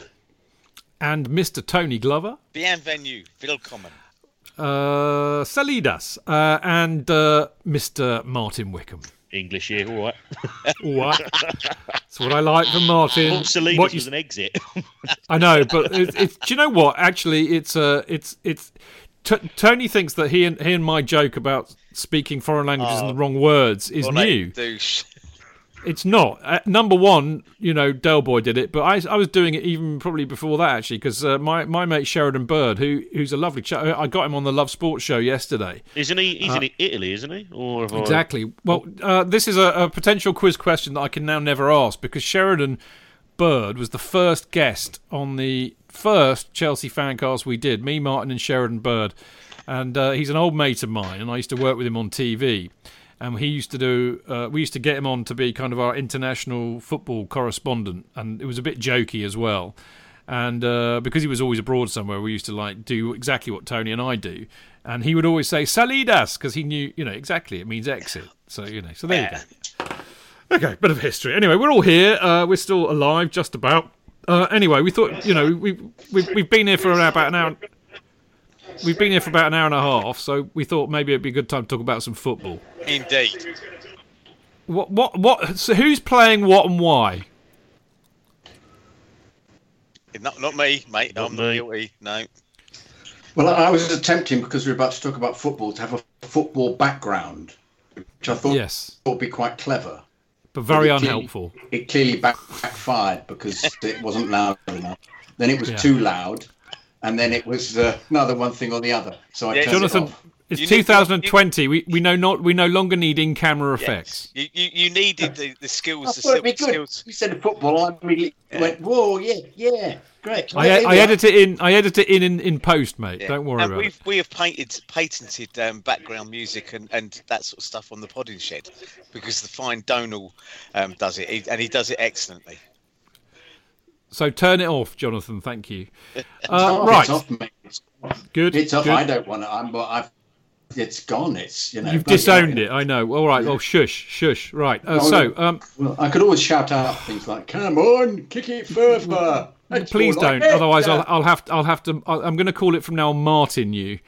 In honour, remember that, I don't know, you were probably around then actually, in the days when Martin used to be on it, and he used to be such an annoying tit that I would actually just disconnect his mic. It didn't make any difference. He would still carry on talking. Doing sound effects, though, was he? He was just having opinion. He was just being a tit. He was being a tit. Yeah, I'm not being a tit. I'm just being. No. I'm just. All right, be quiet. Thank you. I want to go to bed sometime tonight. Right, so we're back, and if as we all think right now that this is the end of the season, really, I think the question that we need to ask is how will we remember it? There have been many things to commend it. I think the first thing I want to ask you, lovely people, is what marks, Jonathan, would you give Frank Lampard and Jody in their first kind of season as Chelsea's management team? Well, I think they've timed the coronavirus and Odoi catching it beautifully, because I think if it hadn't been for the last two victories, we would have been less enthusiastic. But because the last two victories, for whatever reason, stumbled upon a pattern and a performance level that was pretty good, I think we've come away thinking, yeah, I'll give him 7. Whereas I think before we might have given him 5 when he wasn't really sure what his team was, and that's actually it's an annoying situation now that they're playing at their best. He appears to have come across a fantastic young player, and Gilmour is holding them all together. Kepa finally looks like a better goalkeeper, probably because Frank sorted out what's happening, because even Barkley's playing well moving forward. So consequently, we could have, I think, trounced Villa, and then it would have been very interesting for the rest of the season. I think we'd have qualified easily for Europe, but we will never know because the momentum will have changed completely now. But for me, that's why I would give it 7, because I think it was an accident. But thank goodness he had the resources in the youth, which is the one positive thing one of the main positive things about the season is the fact that for a variety of reasons, because in his appointment and the transfer ban, we've ended up with an opportunity to use the academy, which is exactly what Abramovich wanted. By the way, Abramovich's wealth went down so far, has gone down 2.8 billion in the last few years. Why? Because of all of his investments, because stocks, because all the investments around the world have gone down to nothing. Even my investments have now gone down from 6 million to £2 17 shillings and sixpence. So I've gone down to probably nothing. So that's it. So we definitely won't be able to afford Sancho. But no, once this all rectifies, it'll be back up again. But it's interesting to see how many obviously everybody else has lost money. Levy and Spurs, I think they're in an even worse position, aren't they, because of all the debt. What about United with all the debt that's been involved? Bloody hell. That's going to be intriguing. Somebody should look into their accounts at the moment. But yeah, I would say that as a season of transition, it was going very well. But purely, I think, by accident in the end, because he's found a setup that seemed to work and we never thought it would be. Example, I know that was the end of him. In fact, everybody thought he was going to leave in January, but they couldn't find a like-for-like replacement. So, and he has proven himself in the last couple of games to be completely outstanding, and it works brilliantly with this setup. So I'm going to give him 7 personally, as we are.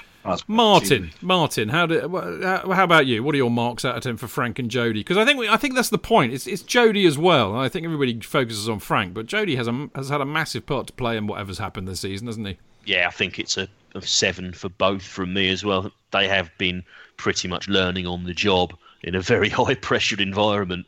So for them to do what they have is commendable in my view. Still not perfect, far from perfect, and there are a lot of things they can work on. And the one thing they could do, even if there's no games on, there's still a lot of work they can do with the players, because there's been certain things like off the ball they've occasionally looked a bit ropey, but again, it's a lot better than I thought it could have been. At one point I thought it was going to be potentially exceeding that when we went on those consecutive wins and beating Ajax in their backyard and things like that. But it's been a season of transition off the pitch, on the pitch, and I think vast majority of people we know that go to games and that we know on social media have been fully up with it. But it doesn't mean it's been perfect. There's a lot to learn, and if the season gets voided and we are back in the Champions League next season, I think that's more or less what the club wanted. Yeah, Tony. Yeah, this is an interesting one, because I want to give half marks in here. I would have gone from 6.5 out of 10 to 7.5 out of 10, and that's just because I'm a contrarian anyway. But what star sign is that? Yeah, exactly. Yeah, get JK to get Jeeves to look it up. Sopwith.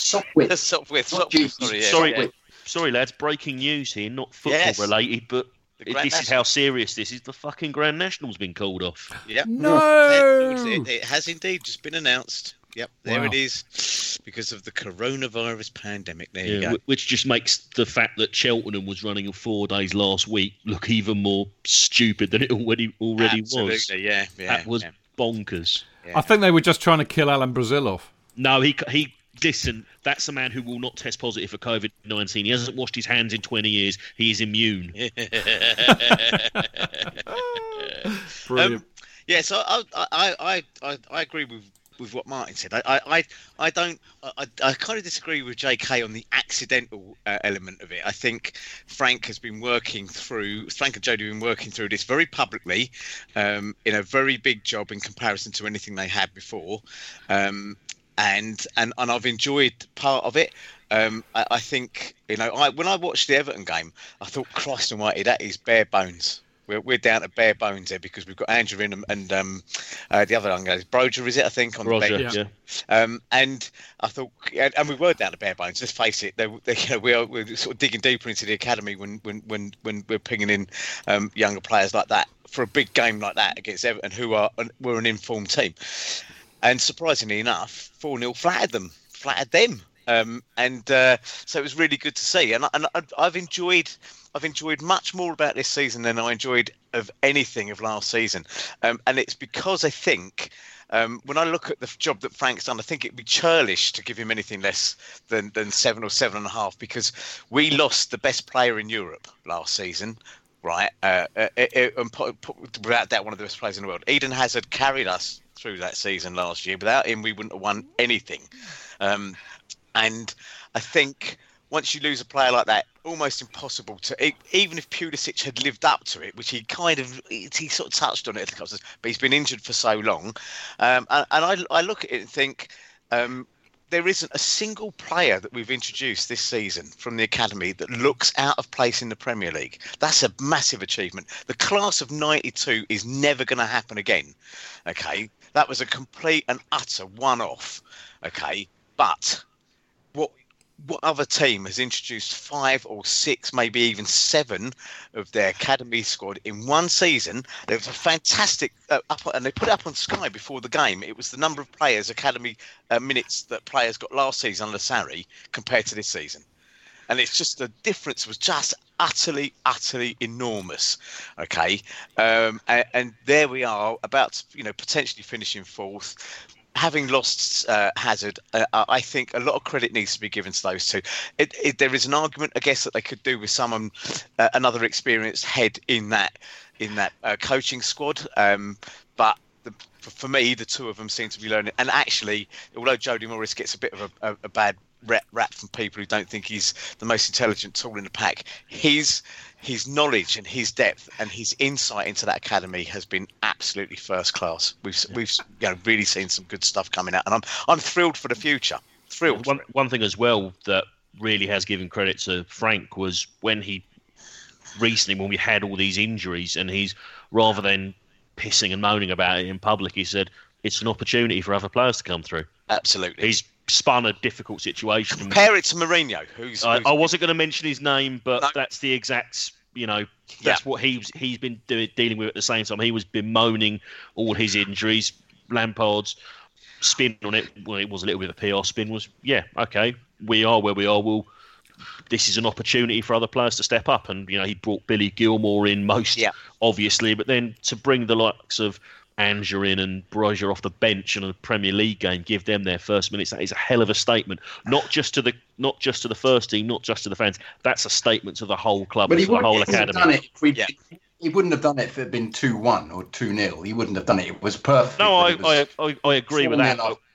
I agree with that, but we've got managers who wouldn't have done it at 4-0 up either. So exactly. I think if you look at Sarri, he would have been 4-0 up. He wouldn't have even thought about making a substitution unless it was Bartley for Kovacic. He'd have brought Sam Foster on or something like that. Never have been 4-0 up ever, Tony. I don't think that would ever have happened. Oh, you little. All right, you lot. Okay, I'm going to pitch in. Here. I'm going to be more generous actually. I'm going to say 8 out of 10 because on the simple basis that on pretty much every facet they've exceeded my expectations massively, and I find the reason to be disappointed completely understandable, really. I mean, Paul Crowder's mentioning the defence, and I see what he's saying, but I think, Frank has been given the pack that, he's been dealt the pack that he's been dealt with, and there's not much he could have done. And if players, ultimately it's about players, and if they're either not good enough or they let you down, then there's not a lot you can do. And I think that's perhaps why he's had to shuffle his pack more than he wants. And as we know, that's the last thing you want with a defence. But I think, as the boys have said, I mean, to introduce the number of academy players that he has, and for them to all, I mean, Tammy Abraham, absolutely brilliant with the number of goals he's scored. Yes, he's had problems sometimes this season, but, you expect that with a youngster. Mason Mount to be absolutely fundamental to the side and how Frank wants to play. He's been brilliant. Reece James has been everything that we expected he would. I mean, what a player he looks. Who are the others that I'm forgetting immediately? I think Pulisic again. I mean, a shame that he didn't really recover from that injury in time. Tamori. What's he got? We don't know, do we? It was an adductor injury. Yeah. Which is your front thigh, isn't it? I think. Exactly. Well, Callum Hudson-Odoi slightly disappointing, but then again hampered by injury. Tamori, interesting. He's a bit of a question mark. I don't know what happened with him, although I think he's a super player. And of course, the best till last. I mean, Billy Gilmore, what an absolute revelation he was when he broke into the side so recently. So, the fact that he's brought all of those youngsters through and that none of them have looked completely out of place at this level is not only brilliant for this season, but really bodes well for the future. So that, plus the fact, now, we kind of move this into results and things. I mean, being fourth, you can say, well, the others have been shocking. Well, that's true, but, we can't do anything else about Man United, Wolves, Sheffield United, Spurs and Arsenal being equally rubbish. I mean, we can do what we can do. Last year, we came third because everybody else screwed up. It is what it is. The reality is that if it finished today, we would be fourth. We'd have Champions League football. I didn't expect we'd get anywhere near that this season. Yep. And the club will be beyond chuffed that's what we've managed to achieve. And a quarter-final in the FA Cup. And getting knobbed in the Champions League. But we got out of the group stages, and I wasn't even sure we'd managed to do that. So I think when you look at all of that, it's brilliant. But I think the thing that really matters most in a weird old sense, because we're mad football fans, Frank has managed to do the double over Spurs. I mean, that is a prerequisite for any Chelsea manager. You do not lose to Tottenham. He's done them twice. Brilliant. He did Arsenal away as well. Yeah. I mean, you can't ask for more than that. And he gave City. I mean, I remember us getting dubbed 6-0 by City last season, 4-0 inside 20 minutes. And, we got beaten 2-1. Yeah, they're a much better side than us. Yeah, but, he gave it a go and we didn't look out of our depth. Brilliant. Yeah. So Liverpool, we beat them in the Cup, obviously, last week, or whenever it was. But we've run them close in every match we played against them this season. There are very few teams in this league who can say that. So when you look at all of that, mate, I'm going for 8 out of 10. Did you? Are you still got? Because you actually mentioned this. I thought you mentioned it in the script or whatever about the sort of stand that you got. The best, most improved, disappointing players and the best and worst games. Yeah, we're going to do that now. Yeah. Okay, so all right, fine. I've got me. Do you want to go? Do you want to kick off? So, you got the script on you. Go for it, mate. Yeah, I actually, ironically, think that our worst game was Everton away, and we hit the Duncan Ferguson new manager bounce. Or interim manager bounce. They were a dismal team under De Silva. It's a bit of a mystery to me how that man seems to have the reputation he does, because Duncan Ferguson was always going to fire them up for that game. But we were poor. It was as poor as I've seen it in this season. Ironically, the game that the best game you'd think would be the 4-0 against Everton. Home or something like that, but I'm going to go for the 2-1 defeat at home to Liverpool, because we were 2-0 down from 2 set pieces. We came back into that game, and for the last 35 minutes of that second half, we were absolutely running them ragged. The damage had been done, okay, but the football was thrilling, and it is. I don't know if it's happened at any other games this season. I don't think it's been at any of the games I've been to, but the fans stood and applauded that team off the pitch, and that is a real rarity. We just lost, but I tell you what, the people that were blowing out their arses and sighing when that final whistle went were Liverpool. And they hung on. They hung on. And it was. I did the boxing analogy. I'll do it again. It was very much the kind of the champion who's got in the ring and thinks it's the Joshua Ruiz thing in some ways or whatever. He thinks he's going to coast through it or whatever, but actually gets hit with a couple of punches and starts thinking. And in the end, they were hanging on the ropes. They really were. Give that a game another 5 minutes, we'd have equalised. And it was such a stirring, spirited. Now I know we haven't done that in other games that we lost, but we didn't do it at all last season when we went behind, not once. So to come back and to really show some spirit at such an early stage of our development, that for me was a brilliant game, and we walked out of there having lost, but with heads held high, chests puffed out, because what I see in the future is spirit and fight and all of that, and I'm, like I said, I'm thrilled by it. So there you go. There's my worst and best games. What about players, Tony? For me, you can't get away from Billy Gilmour and his appearances. But he's played 2 or 3 games over the season, from the start or whatever. I still think, for me, the player who stood out the most, because he was just like, what does he do, is Kovacic. I think we look so much better with him. He's a marauding. He's got a touch of the dark arts about him, which I like. I like that in a player. That kind of.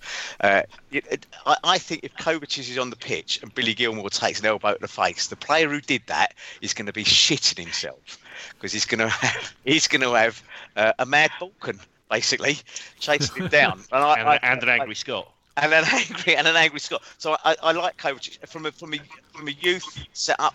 I look at Tammy Abraham and some of the others, and Mason Mount. I'm still thinking the one that I think is probably the most naturally gifted player I've seen is Reece James.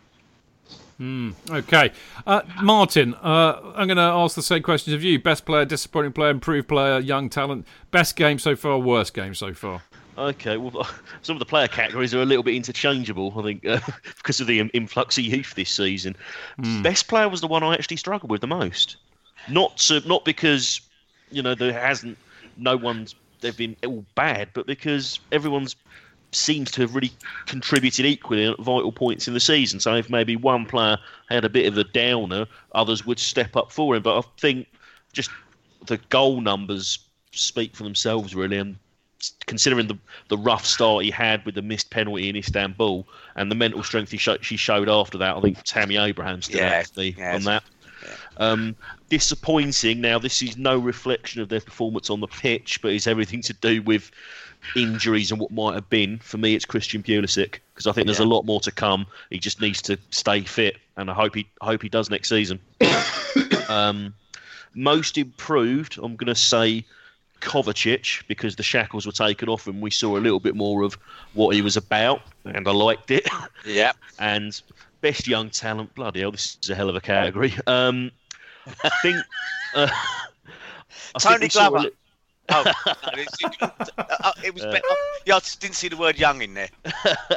I think we saw a little bit more of his future in the Everton game, because rather than playing at fullback, he moved into midfield, and he looked like he'd been there for the last 5 years. And I think he's got the most upside of all of them. I think it's Reece James. I think he's absolutely fantastic. Yeah.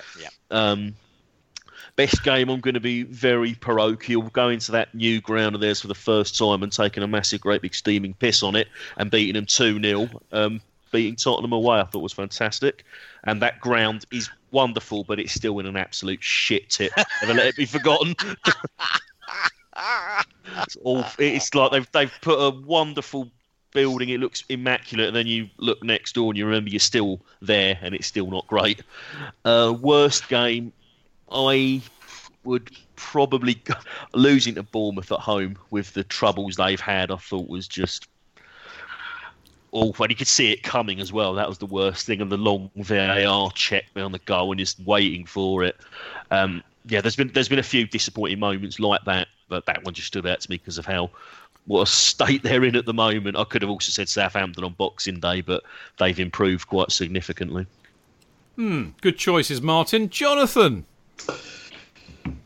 Yes, I felt that the Bournemouth at home game was a low. I'm not as enthusiastic about Tammy, who I think has not maintained the excellence that he started with. As in fact, I'm confused by the team generally as to how the tactics we started off with at the beginning of the season, which seemed to be pure Frank from Derby, which was so effective, have slowly tailed off.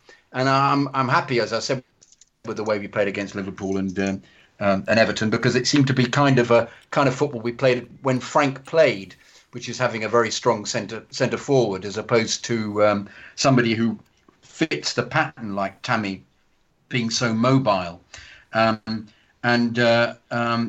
it's gone in and out this season for me who would be the best player, because Tammy started out wonderfully when the goal he scored against, was it Southampton, the lob was one of the great goals. He really was on fire during that part, and subsequently before his injury, whether he was injured at the time, he's been slow on anticipating and has not looked anywhere near the player that he was. But you wonder whether that was a general malaise from the team, because they all got a bit exhausted attempting to play at such a high tempo for Frank, because similarly Mount had a bit of a dip.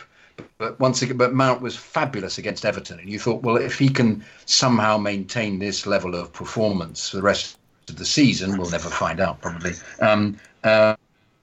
You're looking at a very special player, and of course the weirdness of having Willian and Pedro play so well, and we'd written them all off in the same way we'd written Barkley off. So this has been an interesting surprise for me. I know that we had this business of I think Clayton was justifying it by saying, it's game time last week, which I'm not a great fan of, because I'm in the modern age, you just have to come in and play to your best within the pattern, within the tactics you've been set up, and hope that you can translate your training ground form into the first team. We can't wait for players to suddenly become good. So because logically you would then say that both Pedro suddenly, because he hadn't played, wasn't any good. Pedro's legs have gone. He made a very good effort in the Everton game, covering for Alonso, and it worked tactically. But you're not going to tell me that he's now back to the player that he was. He's not quite good enough for the setup. He's a great servant to the club, but at the end of his contract in the summer, I think, well, if the contracts do end, or people have anywhere to go, he would be going. But it just seems to me that I'll go on about it. He's arrived at a system of playing that is very different from the way he played early on in the season. And the way he played early on in the season for the first few games was fabulous, which involved Pulisic playing out of his skin, involved Mount playing out of his skin, no place for Barkley, Kovacic and Jorginho playing out of their skins. And we've, just as it's happened, Gilmour has arrived on the scene and given them a solidity and a presence and a passing ability that we saw a little bit of when he came on for Grimsby, but he wasn't the finished article, and it's taken him 4 months of training with the first team to become this fantastic prospect.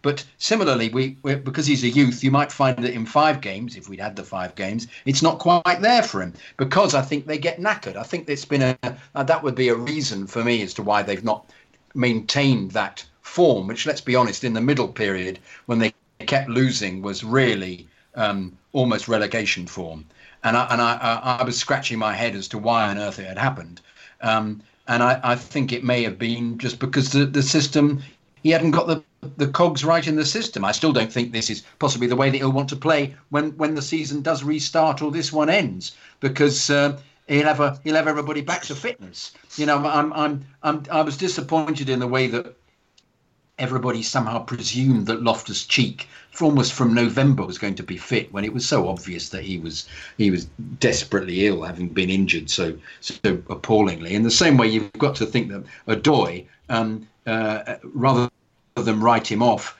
has similarly had such a dreadful injury, and it's been very difficult for him. I think Frank at some stage got angry with him because he wasn't doing what Frank had asked him. But I think psychologically the effects of that injury are so dreadful. In the same way for Cheek, I think Cheek will, if the season, he's a man for next season, hoping that he can get back to what he was, because he was a terrific player. But we have to accept the fact he might get overtaken by some of the other youth that come in, because you said that Anjorin player I've watched a few of the youth games on the Chelsea app, and God, he's fabulous.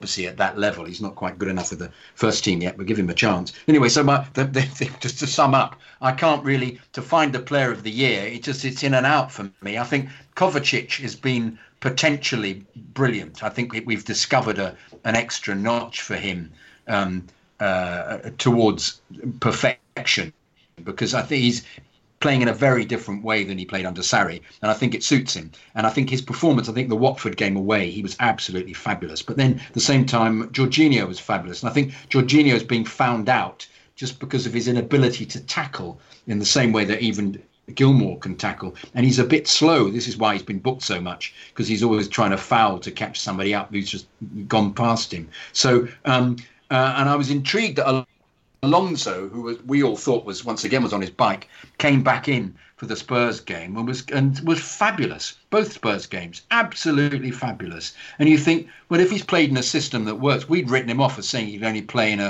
a Conte-like 3 with wing backs, and then he played the other day in the 4. And because Pedro was so disciplined, Alonso was allowed to play up and looked really, really dangerous, because he's the best striker of the ball in the club. So on current form, you'd say, well, Alonso played wonderfully. So at the moment, I can't actually give I can't tell you who are the best players in the season. Possibly Kovacic, just because he's been consistent, though Frank hasn't picked him all the time.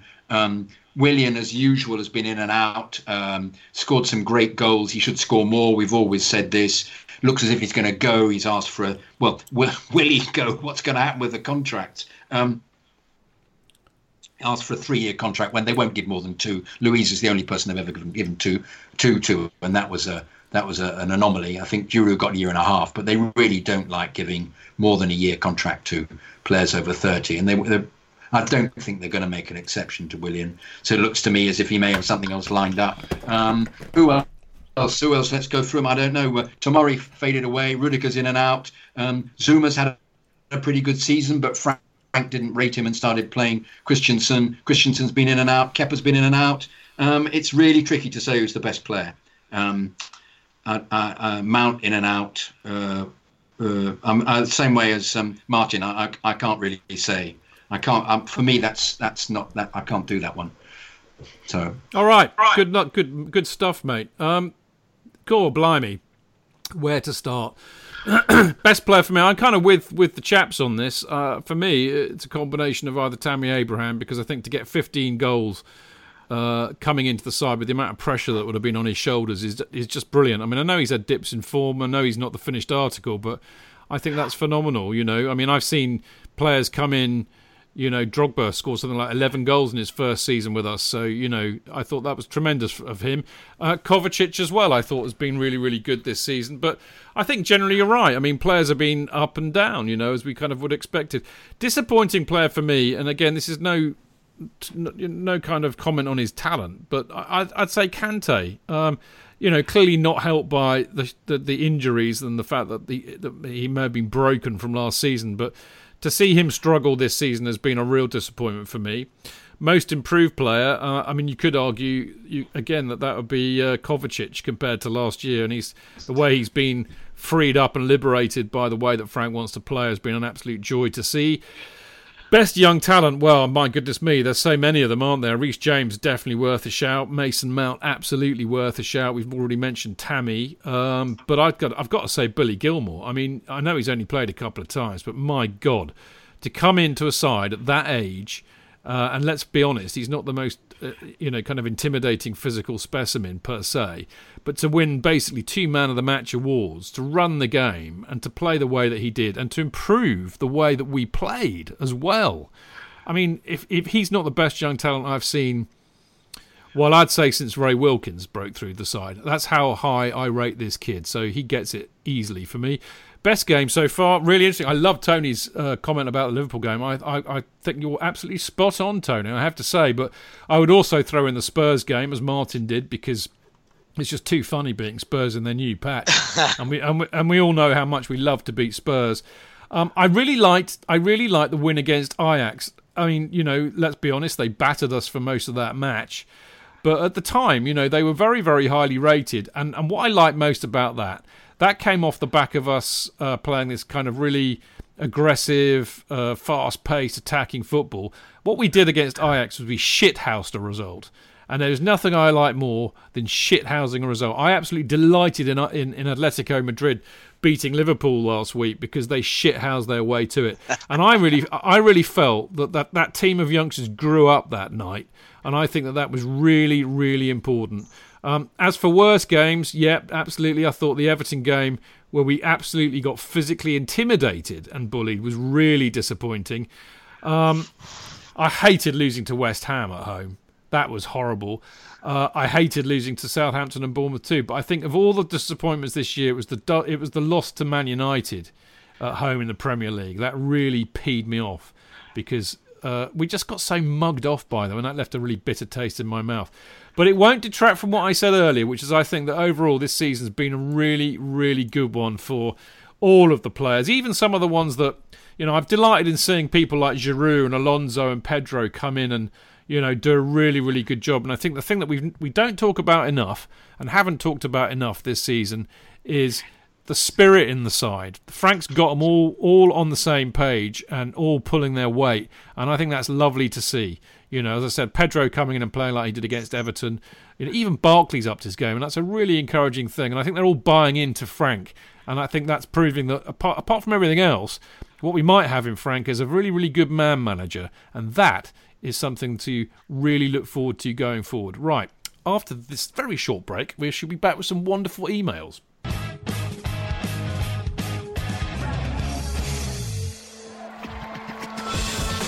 Real fans, real opinions. I'm Jason Cundy, and you're listening to the Chelsea Football Fancast. Proper Chelsea. Footballfancast.com.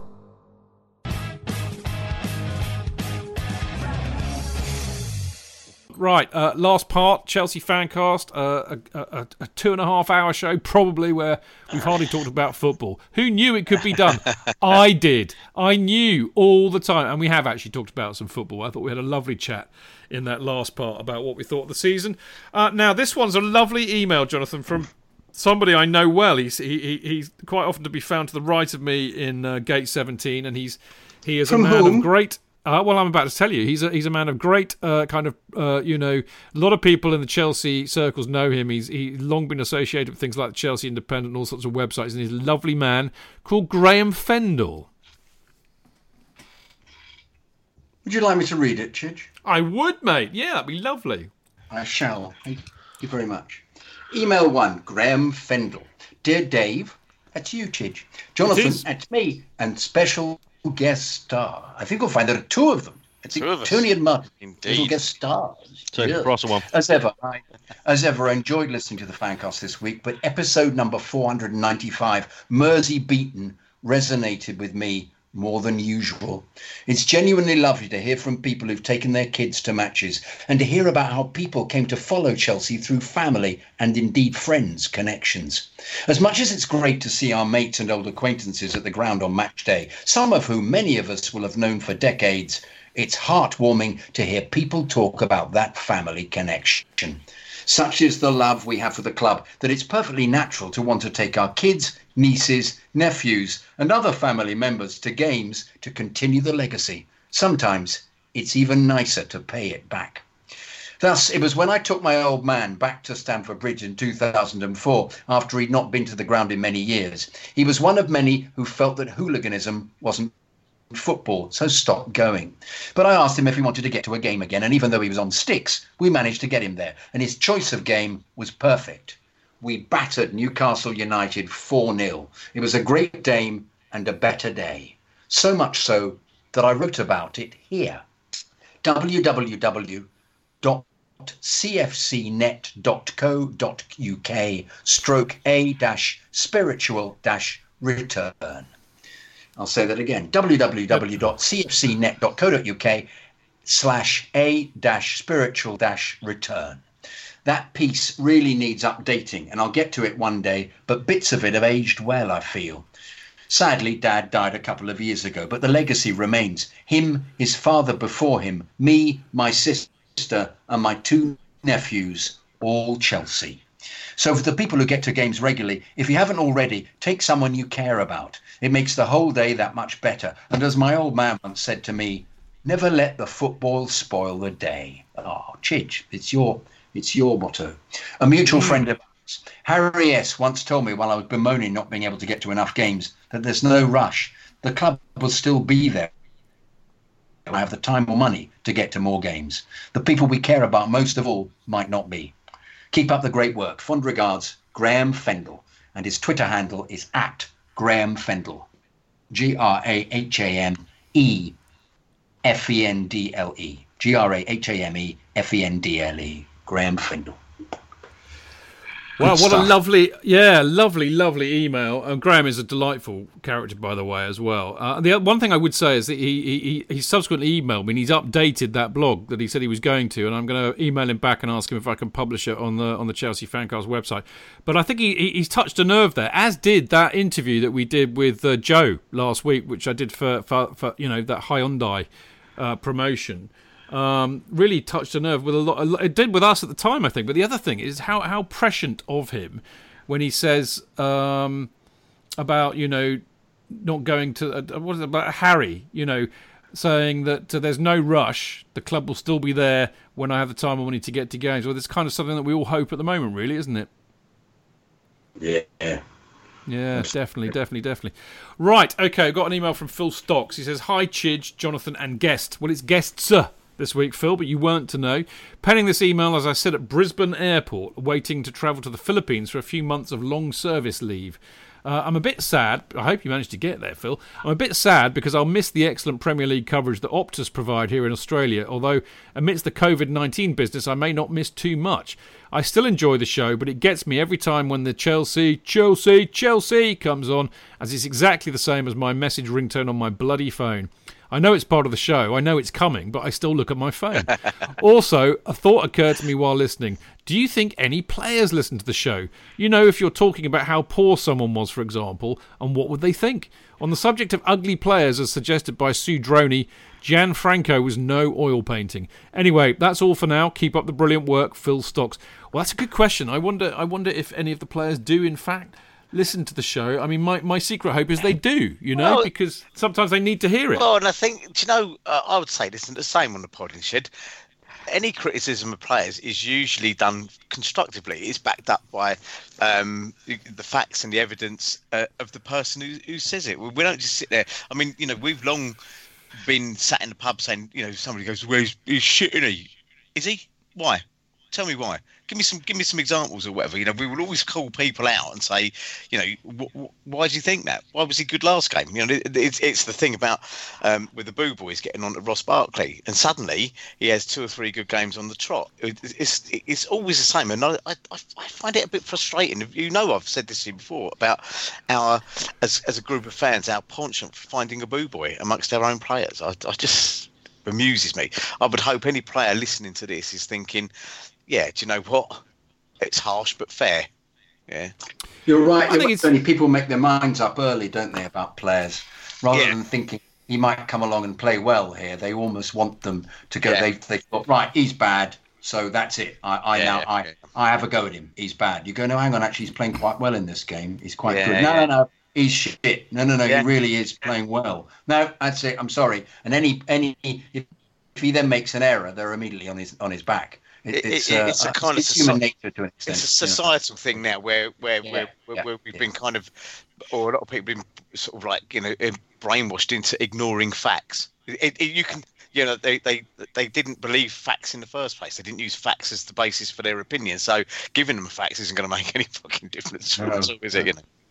I thought Gianfranco was quite pretty, actually. I must. It depends on what angle you looked at him, I suppose. Mate, I wouldn't step over you to get to him. Put it that way. Martin, I think it's the whole kind of criticism of players is a really interesting thing. I mean, my take on it, Martin, is that it's all about opinions, and opinions are like arseholes. Everyone's got one, and it's a bit of a problem if there's no loo roll left. and some of them stink more than others. Yeah. Indeed. I mean, constructive criticism. Don't think anyone should have an issue with that. I mean, there's a world of difference between what's said on here and other podcasts and some of the filth you see on, the dark web end of Twitter, where a player posts something and they get a raft of responses saying leave my club and shit like that, and worse things than that even. I think there's a it's like a whole different continent really, and you should never lump what podcasts like this do in with that. And I think some journalists, if they want to make too wide a point, make the mistake of doing that, lumping the two together. It's a very good point, Martin, as I always expect and get from you. Jonathan, we've only got 3 this week, but they're all crackers. The next one's from Philip Kenley. Before Philip Kenley, can I just make a shout out to Stephen Payne, who listens to us, who wrote some lovely post about his dad on. We were discussing my father and being a Chelsea fan, and he wrote some really lovely things about his father, his ashes are buried on the pitch, in fact, which does say how much I appreciate it. Just want to have a shout out to that. So, lovely sentiment. Good stuff. Anyway, Philip Kenley. So I'm bored with no footy this weekend and frustrated as for the first time in weeks I was feeling confident that we could hold on and pull away from the pack behind us. Yeah, me too, Philip. Absolutely. I was even starting to think we may finish above Leicester and take third. Absolutely agree. So what I really want to do, as I love being disruptive, is challenge the cliche statement made by pundits and managers alike. It's a nice problem to have when referring to a selection dilemma due to an abundance of good options. It's often true, of course, but certainly not always so. It's bizarrely one of my concerns for Chelsea next season. It seems blatantly obvious to me that an oversupply of players who are training well, performing well, playing well, can be a dangerous thing. Well, maybe not if your name is Klopp and your team are playing perfect football and no one can touch you or question any decision you make. But if you're immortal and the press is waiting to pounce and supporters are entitled and waiting for the first sign of weakness to jump all over Twitter, I'm not sure you really do want too many sensible options, not over the medium or long term anyway. Even aside from the man management difficulties this raises, there is the all-human difficulty of having players who are doing everything right, not getting any game time. And even worse, there is a development issue of young, in brackets, players who need games not being allowed to develop. OK, let's look at Chelsea 2020-21. How many first-team ready midfield players does one actually want in the squad? I would suggest maybe 8 maximum. It would be unlucky to be caught short with that many in your squad, and let us assume we will never have a season like this one again. So who do we have for 2021? I would say set in stone, cast iron certainties. Hudson-Odoi, Pulisic, Mount, Gilmour, Kovacic, Ziyech, Loftus-Cheek, recovery aside. Guaranteed off is Pedro, leaving Willian, possibly, Jorginho, possibly, and Barkley and Kante. Well, I've loved Willian and would love him to sign for another year or two, but that doesn't look likely. I've loved Jorginho, but he's really been shown up by Gilmour, and I really do not want him to block Gilmour's development. So maybe time to part ways. Oh, Ross Barkley, we all love the player we think he could be, but we must have learnt he will always let us down in the end. So please, Chelsea, whilst we can still get a big fee for him, let him go. And then there's Kante. This is where one lets emotions get in the way of good judgment. A shrewd businessman probably tries to get PSG to pay silly money for him. But, well, he's one of our favourites ever. And can you imagine watching him play against us? So I say keep him and don't buy any other big midfielders. We have enough. And all we really need to become a real threat again is the hardest thing of all, a top-class striker and a Virgil van Dijk-style leader of a centre-half, which we may be able to afford if, as discussed in recent weeks, we get the dross off our books. That'll do. Best wishes, Philip. Very good. Very, very good. Very good. Very good. Who else is guaranteed off, did we discuss? I can't remember. We got all out of that lot. I mean, Willian, as you said, probably will go. Jorginho, be interesting. I don't think they will get rid of Jorginho.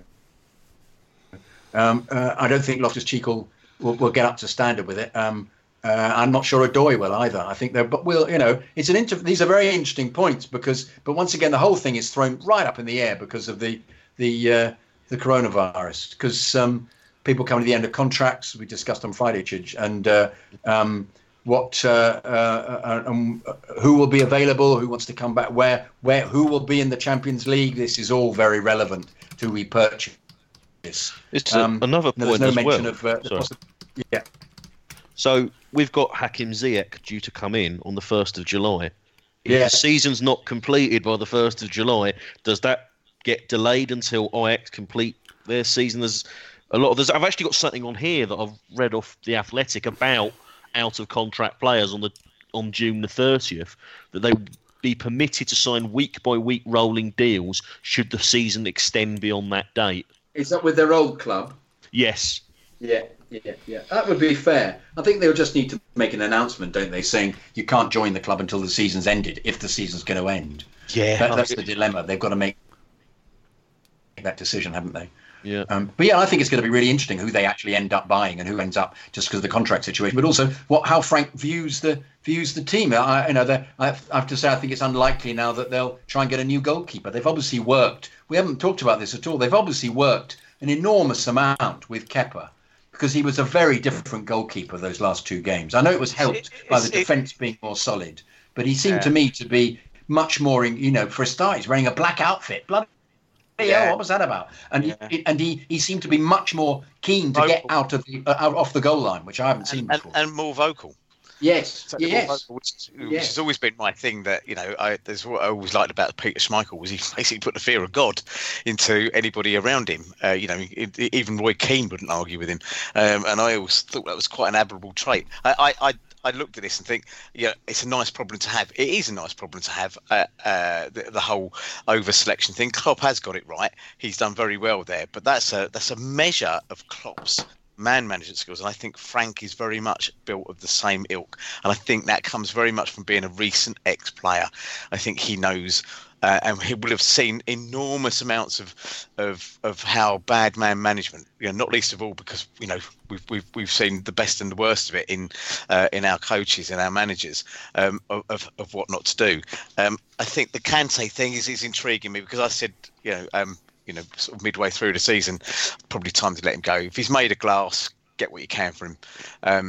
He's been out more than he's been in this season. Have we missed him? I don't think we've missed him massively. I think there's opportunities there for others to step into that. So, and it's controversial because it's a bit like selling matter, isn't it? But that's. I think the difficult thing is, and I think Jonathan hit the nail on the head here. I think because of what's happened, and because of the uncertainty, and we don't even know if and when the season will be finished, it's just thrown everything up in the air. And I think the worst part of that is that right now we will never see the season come to a natural conclusion. In other words, because we've had this, even if it does finish, it won't finish for maybe 6 months. And that's a massive time period. So, we could see where this was going to go. We could say, Willian will be off definitely, Giroud probably, Pedro probably, Jorginho maybe, Kante deep intake of breath perhaps, Barkley perhaps. We could have seen how this was all playing out. But everything's just been put in stasis. And that is going to really screw things up, I fear, including getting players in. And I think that Philip's last point is absolutely brilliant, and I think he's absolutely right with this. I think the thing that we are lacking most of all at the moment is not only a top-class striker, a 20-25 goal a season merchant, world class, but a Virgil van Dijk style leader of a centre-half, because I think that is clearly what we're also lacking, somebody who can marshal that defence. But I mean, everything's up in the air now, and that is going to cause us problems, no doubt about it. Wow. Anyway, what a note to end on. 3 brilliant emails. Not many, but brilliant, I have to say. So well done to all of you for sending them in. And do not forget, people. And I think particularly at this moment in time, we might end up doing a show just of your emails. So we need them more than ever. If you want us to carry on, keep calm and carry on fancasting, then we need you to keep on sending wonderful emails in every week as you do. And I mean, it's a good opportunity really to kind of ask us questions about all sorts of stuff. So, a good idea to send them in now, and you can send them every week to chelseafancast@gmail.com. Make sure you do it before a Monday, because then it gives me a chance to get them into the script before the Monday night show. So I look forward to receiving even more emails from you than normal. Anyway, right, quick shout out for a couple of things. Patreon. Don't forget, if you like what we do, you can become a Chelsea Fancast patron. It does help me cover the cost of running lots and lots of shows and hopefully carry on doing that. But there's really absolutely no pressure. I mean, I really, as little as you want, as much as you want, I really don't mind. There's no pressure at all. But if you do, it takes a little bit of money from you every month, and it's patreon.com/Chelsea Fancast. Well, I mean, all my plans of doing great, wonderful, kind of exclusive content for you slightly scuppered by there being no football, but Jonathan and I will get our thinking hats on and see what we can come up with instead. Now, I think, and I'm pretty sure about this, that the delightful DJ and CFC UK also, like us, manfully intend to carry on in spite of the fact there's no football. I know this because there's a deadline for me to write an article that is very imminent. Of course, you might also figured out that it's going to be a problem picking it up on a match day, and I, for one, will miss the shouts on a match day of "Hurry up, it's only £1." It's amazing how much you can miss that, but I already am. But do not fear, because you can still be able to get Chelsea's #1 fanzine. You can get it digitally, of course, by subscribing online at cfcuk.net, or CFC UK can also be bought via post. Yes, mail, snail mail. It'll cost you £2, including first-class postal delivery.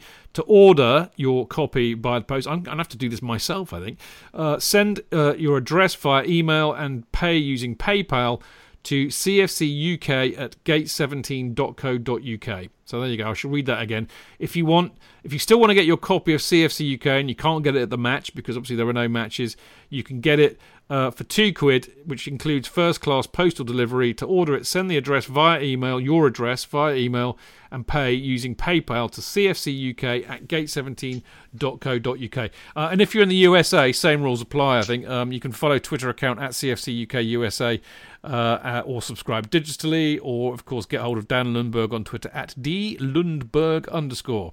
Right. Goodness gracious me, that is all we've got time for this week. We will be back next Monday, football or no, and Jonathan and I will be joined by Football.London's Ollie Harbord.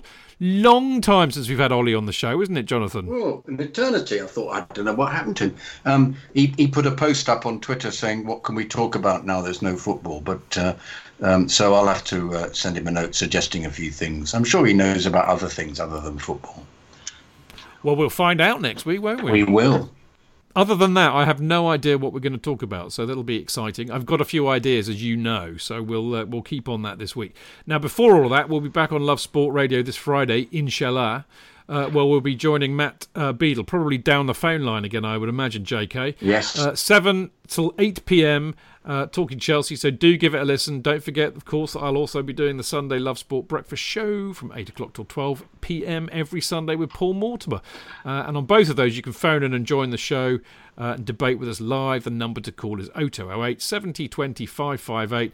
And, of course, Love Sport is now a national radio station and is broadcast on all your digital channels, plus Radio Player, TuneIn, lovesportradio.com. And like this show, we put it up as a podcast after the show. Now, as well as the fact that you can get Chelsea Fancast on everything from chelseafancast.com, Acast, Apple, SoundCloud, Spotify. You can also get it via an app that these lovely people from CFC Blues have so wonderfully organised, as they tell us here. For Chelsea fans everywhere, this is the ultimate football app for you. For match highlights, interviews, and the best Chelsea videos and podcasts. Download the free CFC Blues app now from the App Store and Google Play.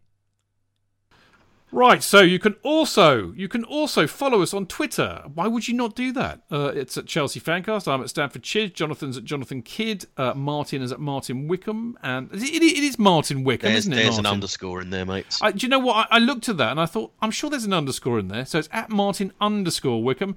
And Tony, for reasons known only to himself, is at Grocer Jack UK. Indeed. So there you go.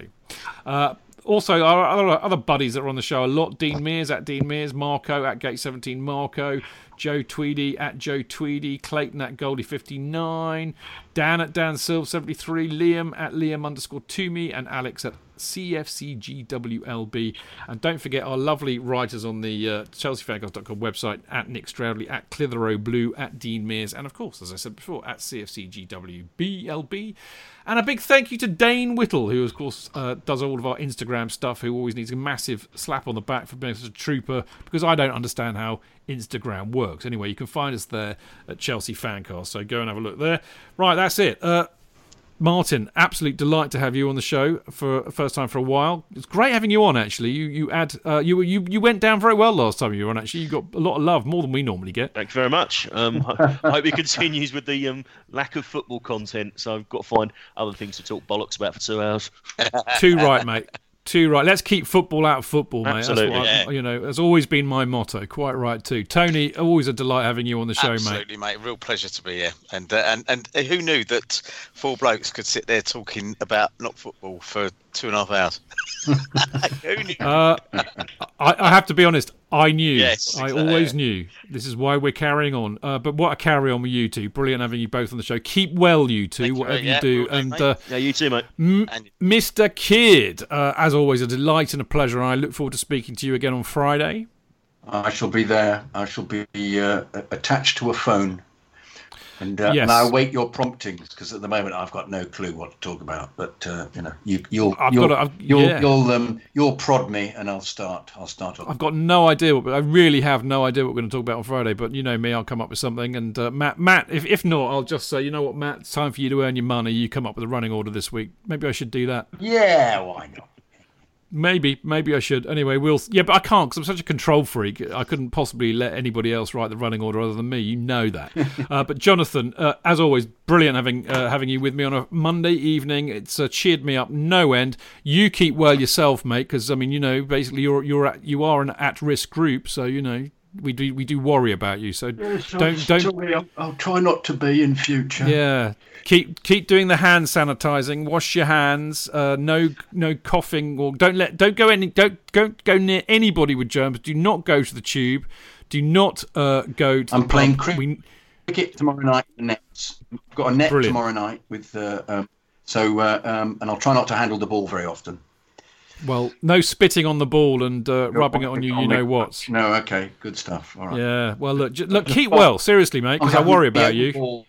I'll have my own ball and I'll bowl off spin. No, I've attempted to go to the doctor today, and to be informed, I wondered, I couldn't get in, and they'd cancelled all appointments, and they weren't letting anybody in. I said, how am I supposed to? I'd like some advice, please, as to what I'm supposed to do. Well, you can phone somebody. I said, can they phone me? Oh, would you like that? Yes, please. Can a doctor phone me, please, rather than shutting down? So it's a scary time. Just let me tell you. They are indeed. Well, look. Keep safe, you boys. We need you for this show, so don't let me down. Right, now, not that I'm selfish in any way at all, of course. Also, you lot in Mixlr, you take care too, because I love having you join us on a Monday. I hope we've managed to brighten up your Monday evening. You've certainly brightened up ours by all your wonderful comments as ever, and we will see you all next week. Until then, thank you for listening. See you next time. Until then, keep it blue, keep it carefree, keep it Chelsea. Up the Chelsea!